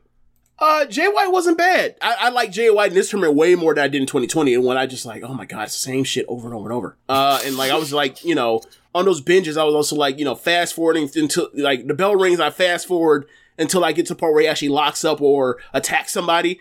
Like I still did the same thing, but like I thought he wrestled with less of the bullshit and like the constant interference with Gato in his matches. So like I thought he wrestled well. Like I think 4-star match here, 3-3. Yeah, like the lowest match I have on him is 3 1/4, and that was against Chase Owens. Everything else is 4.5 and up. So I thought he had a really good tournament.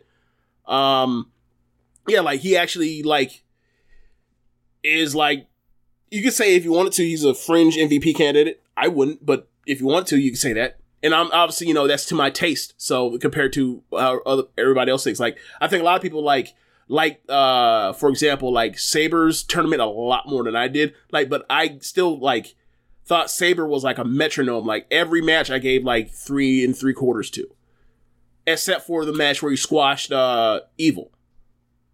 And I know some of those matches 5 stars or he squashed Evil. So that was 5 stars or like, I mean it's a 5-star squash, yeah. Like because you know, like look, talk about a bad matchup. He's like just as far you think like, all right, they got 15 minutes and you got to fill out 15 minutes. What is a 15-minute Zack Sabre Jr. Evil match gonna look like? That could be a disaster. Take your ass out there, pin him with the European clutch, get the fuck out of there real quick. Loved it. Take us through the scenarios. Okay, so night 18, 2 matches each block, and that closes out the blocks. There are obviously possible play-in scenarios for I guess Wednesday's show where like if there's a multiple way tie, people have matches to then determine who makes it to the semifinals. I think there's only like one actual scenario that can happen where it could be a possibility. Like the D block is a mess. Like everybody has 6 points, and then like and then the people that don't have 6 points could get the 6 points by the end of this morning. So I don't think there's going to be a 7-way tie for the D block. I'm not going to go through all that. I'm not Chris Samsa. I'm not Chris Charlton. I'm not going to go through all that. I'm giving you through like the scenarios that could probable to happen. So, given the card, they start with the D block. The D block starts with Ospreay versus Juice Robinson. Ospreay has 6 points. Juice has 4 points. The next match after that is Shingo versus ELP. Shingo has 6 points, and Shingo also beat Ospreay. He has tiebreak over Ospreay. And ELP has 4. So, Shingo, he'd be the person in front right now with 6 points. He just needs to beat ELP, or tie ELP, and he advances. Or he needs to tie Ospreay, or tie ELP, and Ospreay needs to lose. Or tie, versus Juice. Ospreay, to get in, he needs to win or tie, and Shingo needs to lose. Or if he needs to win, and he needs to win, Ospreay needs to win, and Shingo needs to tie or lose. And then after that, it could just turn into chaos where, like, if they both lose, like, Ospreay and Shingo both lose, then it could turn into multiple tiebreaker scenarios. I'm not going through that. I don't even know how that works out, but it could be literally a 7-way tie with, like, everybody at 6 points, and it's rock, paper, scissors times 2. Not going through all that. It's nonsense. It better not happen. It better not. So the next block after that will be C block. First match is Goto versus Evil. Next match is Naito versus Saber. Saber is the high man at 8 points. He has a win over Goto. He has a win over Evil. He faces Naito, like I mentioned. He controls his own destiny. All he has to do is win and tie, and he advances.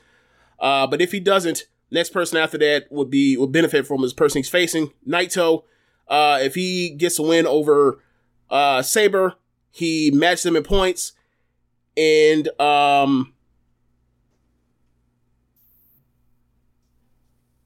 he would need Goto to also tie or lose against Evil.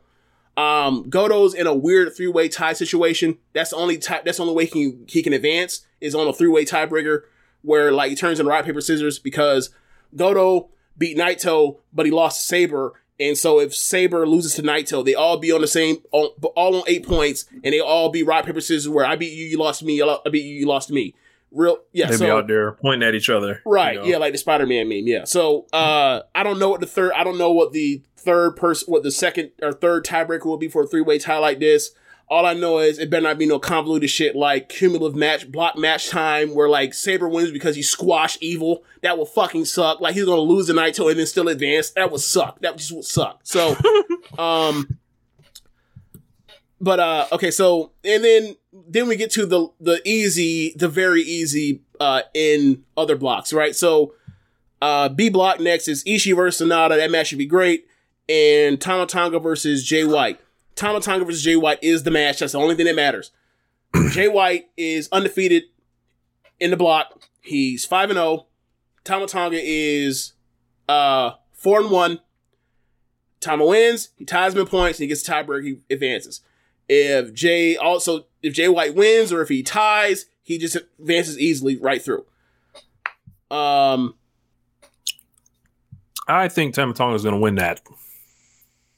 I mean, it's an easy way to set up a pay-per-view or a big show match later in the year before it put it in between. Yep.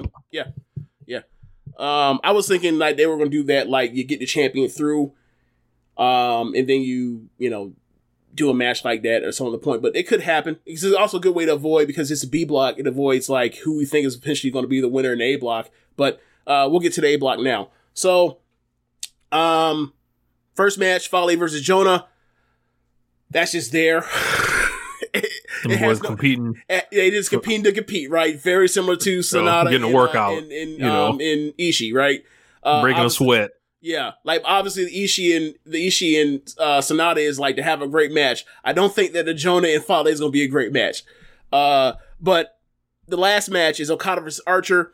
Okada's 4-1. He has 8 points. Archer has 6 points. So obviously Archer has to win to get the tiebreak, to get to 8 to tiebreak with, to get the tiebreak over Okada to win. And then all Okada has to do is either tie or win, and he's into the next round. So, the way I'm seeing it, for me, looking at it, I think Okada gets through, obviously. Because he's also closing the show. Like, I don't think Lance Archer's closing at Budokan Hall. I don't think. Do you think that's going to happen? You think he's going to close the sign-off promo in Budokan Hall? I don't think so. Yeah, I don't know. You know. I mean, I mean that is true. This is the same company that gave me Evil as IWGP double champion. Get the fuck out of here. You know, but TK could have been like, you can have Lance. So what are the plans? I was thinking, stand tall at the end of Budokan Hall. Oh yeah. regardless of the jokes we're having, like, I think that match is gonna be great. But I just think that Okada's going to roll through. Yeah, like, now that you mention it, like, what I thought before you mentioned it, it makes sense your way, makes more sense. But I thought what was probably going to happen is you have Jay White advance, he's undefeated in his block, and then Okada gets his win back. Right here, right there. Right? You can do that. But the way you said it makes more sense as far as being able to buy time for the champion. I quite frankly, like, I think Naito was going to beat Zack Sabre Jr. and Evil's going to beat Goto because Evil always has to spoil somebody. So Naito advances. Naito, and I set up Naito to win the G1, and then Naito versus Jay White at a dome. But as far as the D block, as far as the D block, I could see Shingo winning. Good old D block. Yeah, like, I can see, because Shingo faces ELP. Like, it makes sense that Shingo just beats him and moves on. Like, if you want to make the intriguing thing, or you want to after the G1 that, like, Juice's had, where, like, it's been a mess. Like, he's had weird losses, he's had weird fucking matches, he hasn't been able to showcase himself that well. Like, if you want to do it, you can have Shingo lose his match, ELP wins, and then you also have, like, Juice get a win over Ospreay. And Ospreay, yeah, and Ospreay could, we'll see. Actually, I take it back. If that happens, that will turn into that's like 7-way tie, right? Yeah. So never mind. Scratch that. Shingo has to win. Fuck it. Shingo has to win. Sorry, Shingo has to win. He just has to. Want them to do a 7-way tie and they do a Rambo to decide that shit. No, we're not doing that. I take back everything I said. I forgot the scenario I laid out 6 minutes ago. But no, like, I think they were going to end up with Shingo versus Naito. I think we're going to end up with either Tama or White versus Okada. And I think quite frankly, like, I think you get Okada versus Naito, and Naito gets his win back over Okada, and that basically wraps up nicely, like, the feud they've had all year, when they've traded wins between the title matches, and also between the New Japan Cup and the tournaments, so that they end up with 2-2, and they can move on and, find a way to have another match between them somewhere in 2 years at another time. Cool, man. I didn't have anything else on my sheet. Was, like, I don't know if Stardom is up to date or not, or I haven't looked because I've been too busy watching New Japan. Man, they had Joshi is switched up. You stupid. Nah, like, on Thursday, I think it was Thursday or Wednesday, they had a Cork and Hall show that apparently, like, them drawing so well, like, I guess brought Dave Meltzer some type of distress to the part where, like, they outdrew a G1 show. I don't know. It's like, do you by any chance see what New Japan main evented with that Cork and Hall? No. Give me 1 second. It was not something that should have been able to outdraw what Stardom was putting out. If I remember correctly, that sounds like a personal problem. Yeah. Feel for me for 1 second so I can give you the main event. It was like Get your merch. Get your merch. But yeah, I heard that a dog tested positive for monkeypox and is suspected human to dog transmission in France. So stay away from that monkeypox, y'all. Wow. All I say about the monkeypox is, like, that shit looks disgusting. If you got the monkeypox, the monkeypox will put like a bunch of like holes on your face, and like the monkeypox is not exactly a thing you want to look at every day. That shit just looks like disgusting. I didn't know that the dogs and the animals had to be aware of the monkeypox, but like I wonder how the monkeypox in the dog goes. Like, does the dog bark differently? Does like the monkeypox, like, you know, do the dog lick the monkeypox? Like, what's the protocol for the dog monkeypox? But no idea. I don't know, man. That monkeypox is scary. I don't want no part of the monkeypox, and the monkeypox is hopefully they shut that shit down, because that shit even sounds. I want no parts of the monkeypox. But Rich, they main evented a Korakuen Hall, the first Korakuen Hall of the tour, with David Finlay versus Juice. Now, tell me why that is supposed to draw, outside of the part where one is New Japan, one is Stardom. Stardom does the attendance of about a third the size of New Japan, except for like in Tokyo, because they do well in Tokyo. It's the G1. Tell me how that's supposed to, why that should draw better than a card that has, wrong card. Sorry. Had Azumi versus Tam Nakano, had Suzu Suzuki versus Mirai,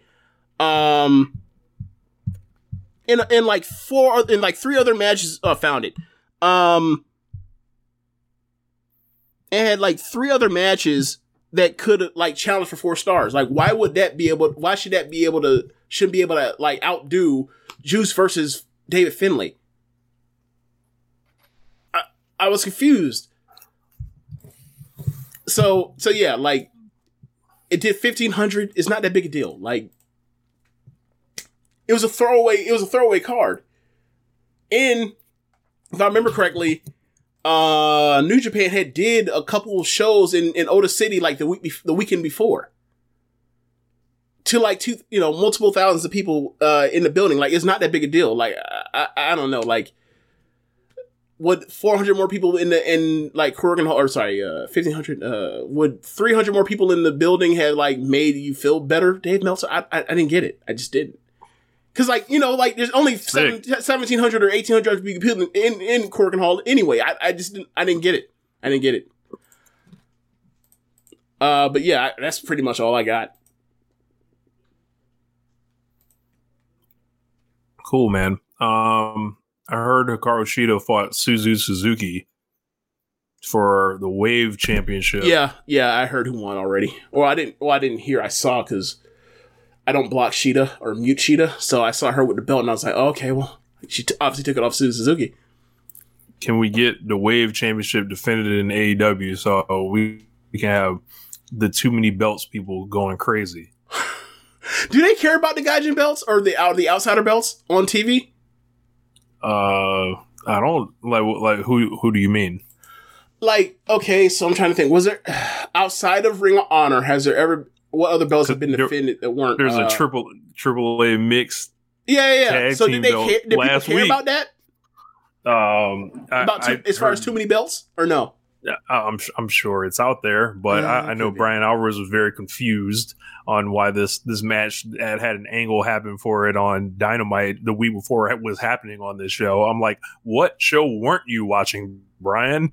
But wait, say that again? He was confused why they did an angle to build towards a match they were going to do? No, he was like, he had no idea why this match was happening and all this stuff, and I'm like, because they liked Tay and they liked Sammy Guevara and they wanted to showcase them. And that the gist of it? The long and short? I'm like, well, Sammy Guevara and Dante Martin had a match at the beginning of July, or the beginning of this month, on Dynamite, and at the end of it, Sky Blue was out there and got attacked by Ty Conti. Right. It seems like they're just following the storylines. If you're not paying attention, that's on you. Yeah. Look, man, there's a lot of wrestling, so I get it why you miss some things. He probably is watching a lot. Like, it happens to me too, right? I'm like, why? But normally for me, it's like I ask you questions, or I'd be like, why did this happen? Oh, because it's, and I'm just like, oh, okay, and move on. I don't know if you harped on it or not, but whatever. Like, yeah, I'll send you the video, but I'll send you the video. It's not a podcast topic, but all right. Well, besides that, yeah, I think we can let y'all off the exit here. Yeah. Thanks for listening, y'all. Be sure to rate us whatever app you're using to listen to this with on the podcast. If you're listening if you're watching on the live stream, go to the PayPal, go to the Cash App, hit us with donations there. Listen to the podcast, go to the show notes or description, find our Red Circle, drop us off a donation there.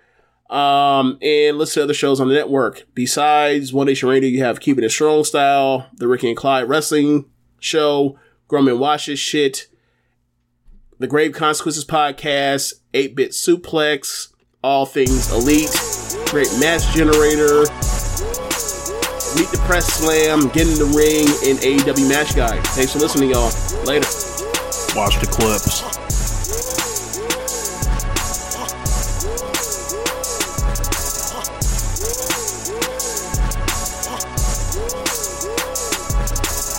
Say goodbye to your credit card rewards. Greedy corporate mega stores, led by Walmart and Target, are pushing for a law in Congress to take away your hard-earned cash back and travel points to line their pockets. The Durbin-Marshall credit card bill would enact harmful credit card routing mandates that would end credit card rewards as we know it. If you love your credit card rewards, tell your lawmakers, hands off my rewards. Tell them to oppose the Durbin-Marshall credit card bill.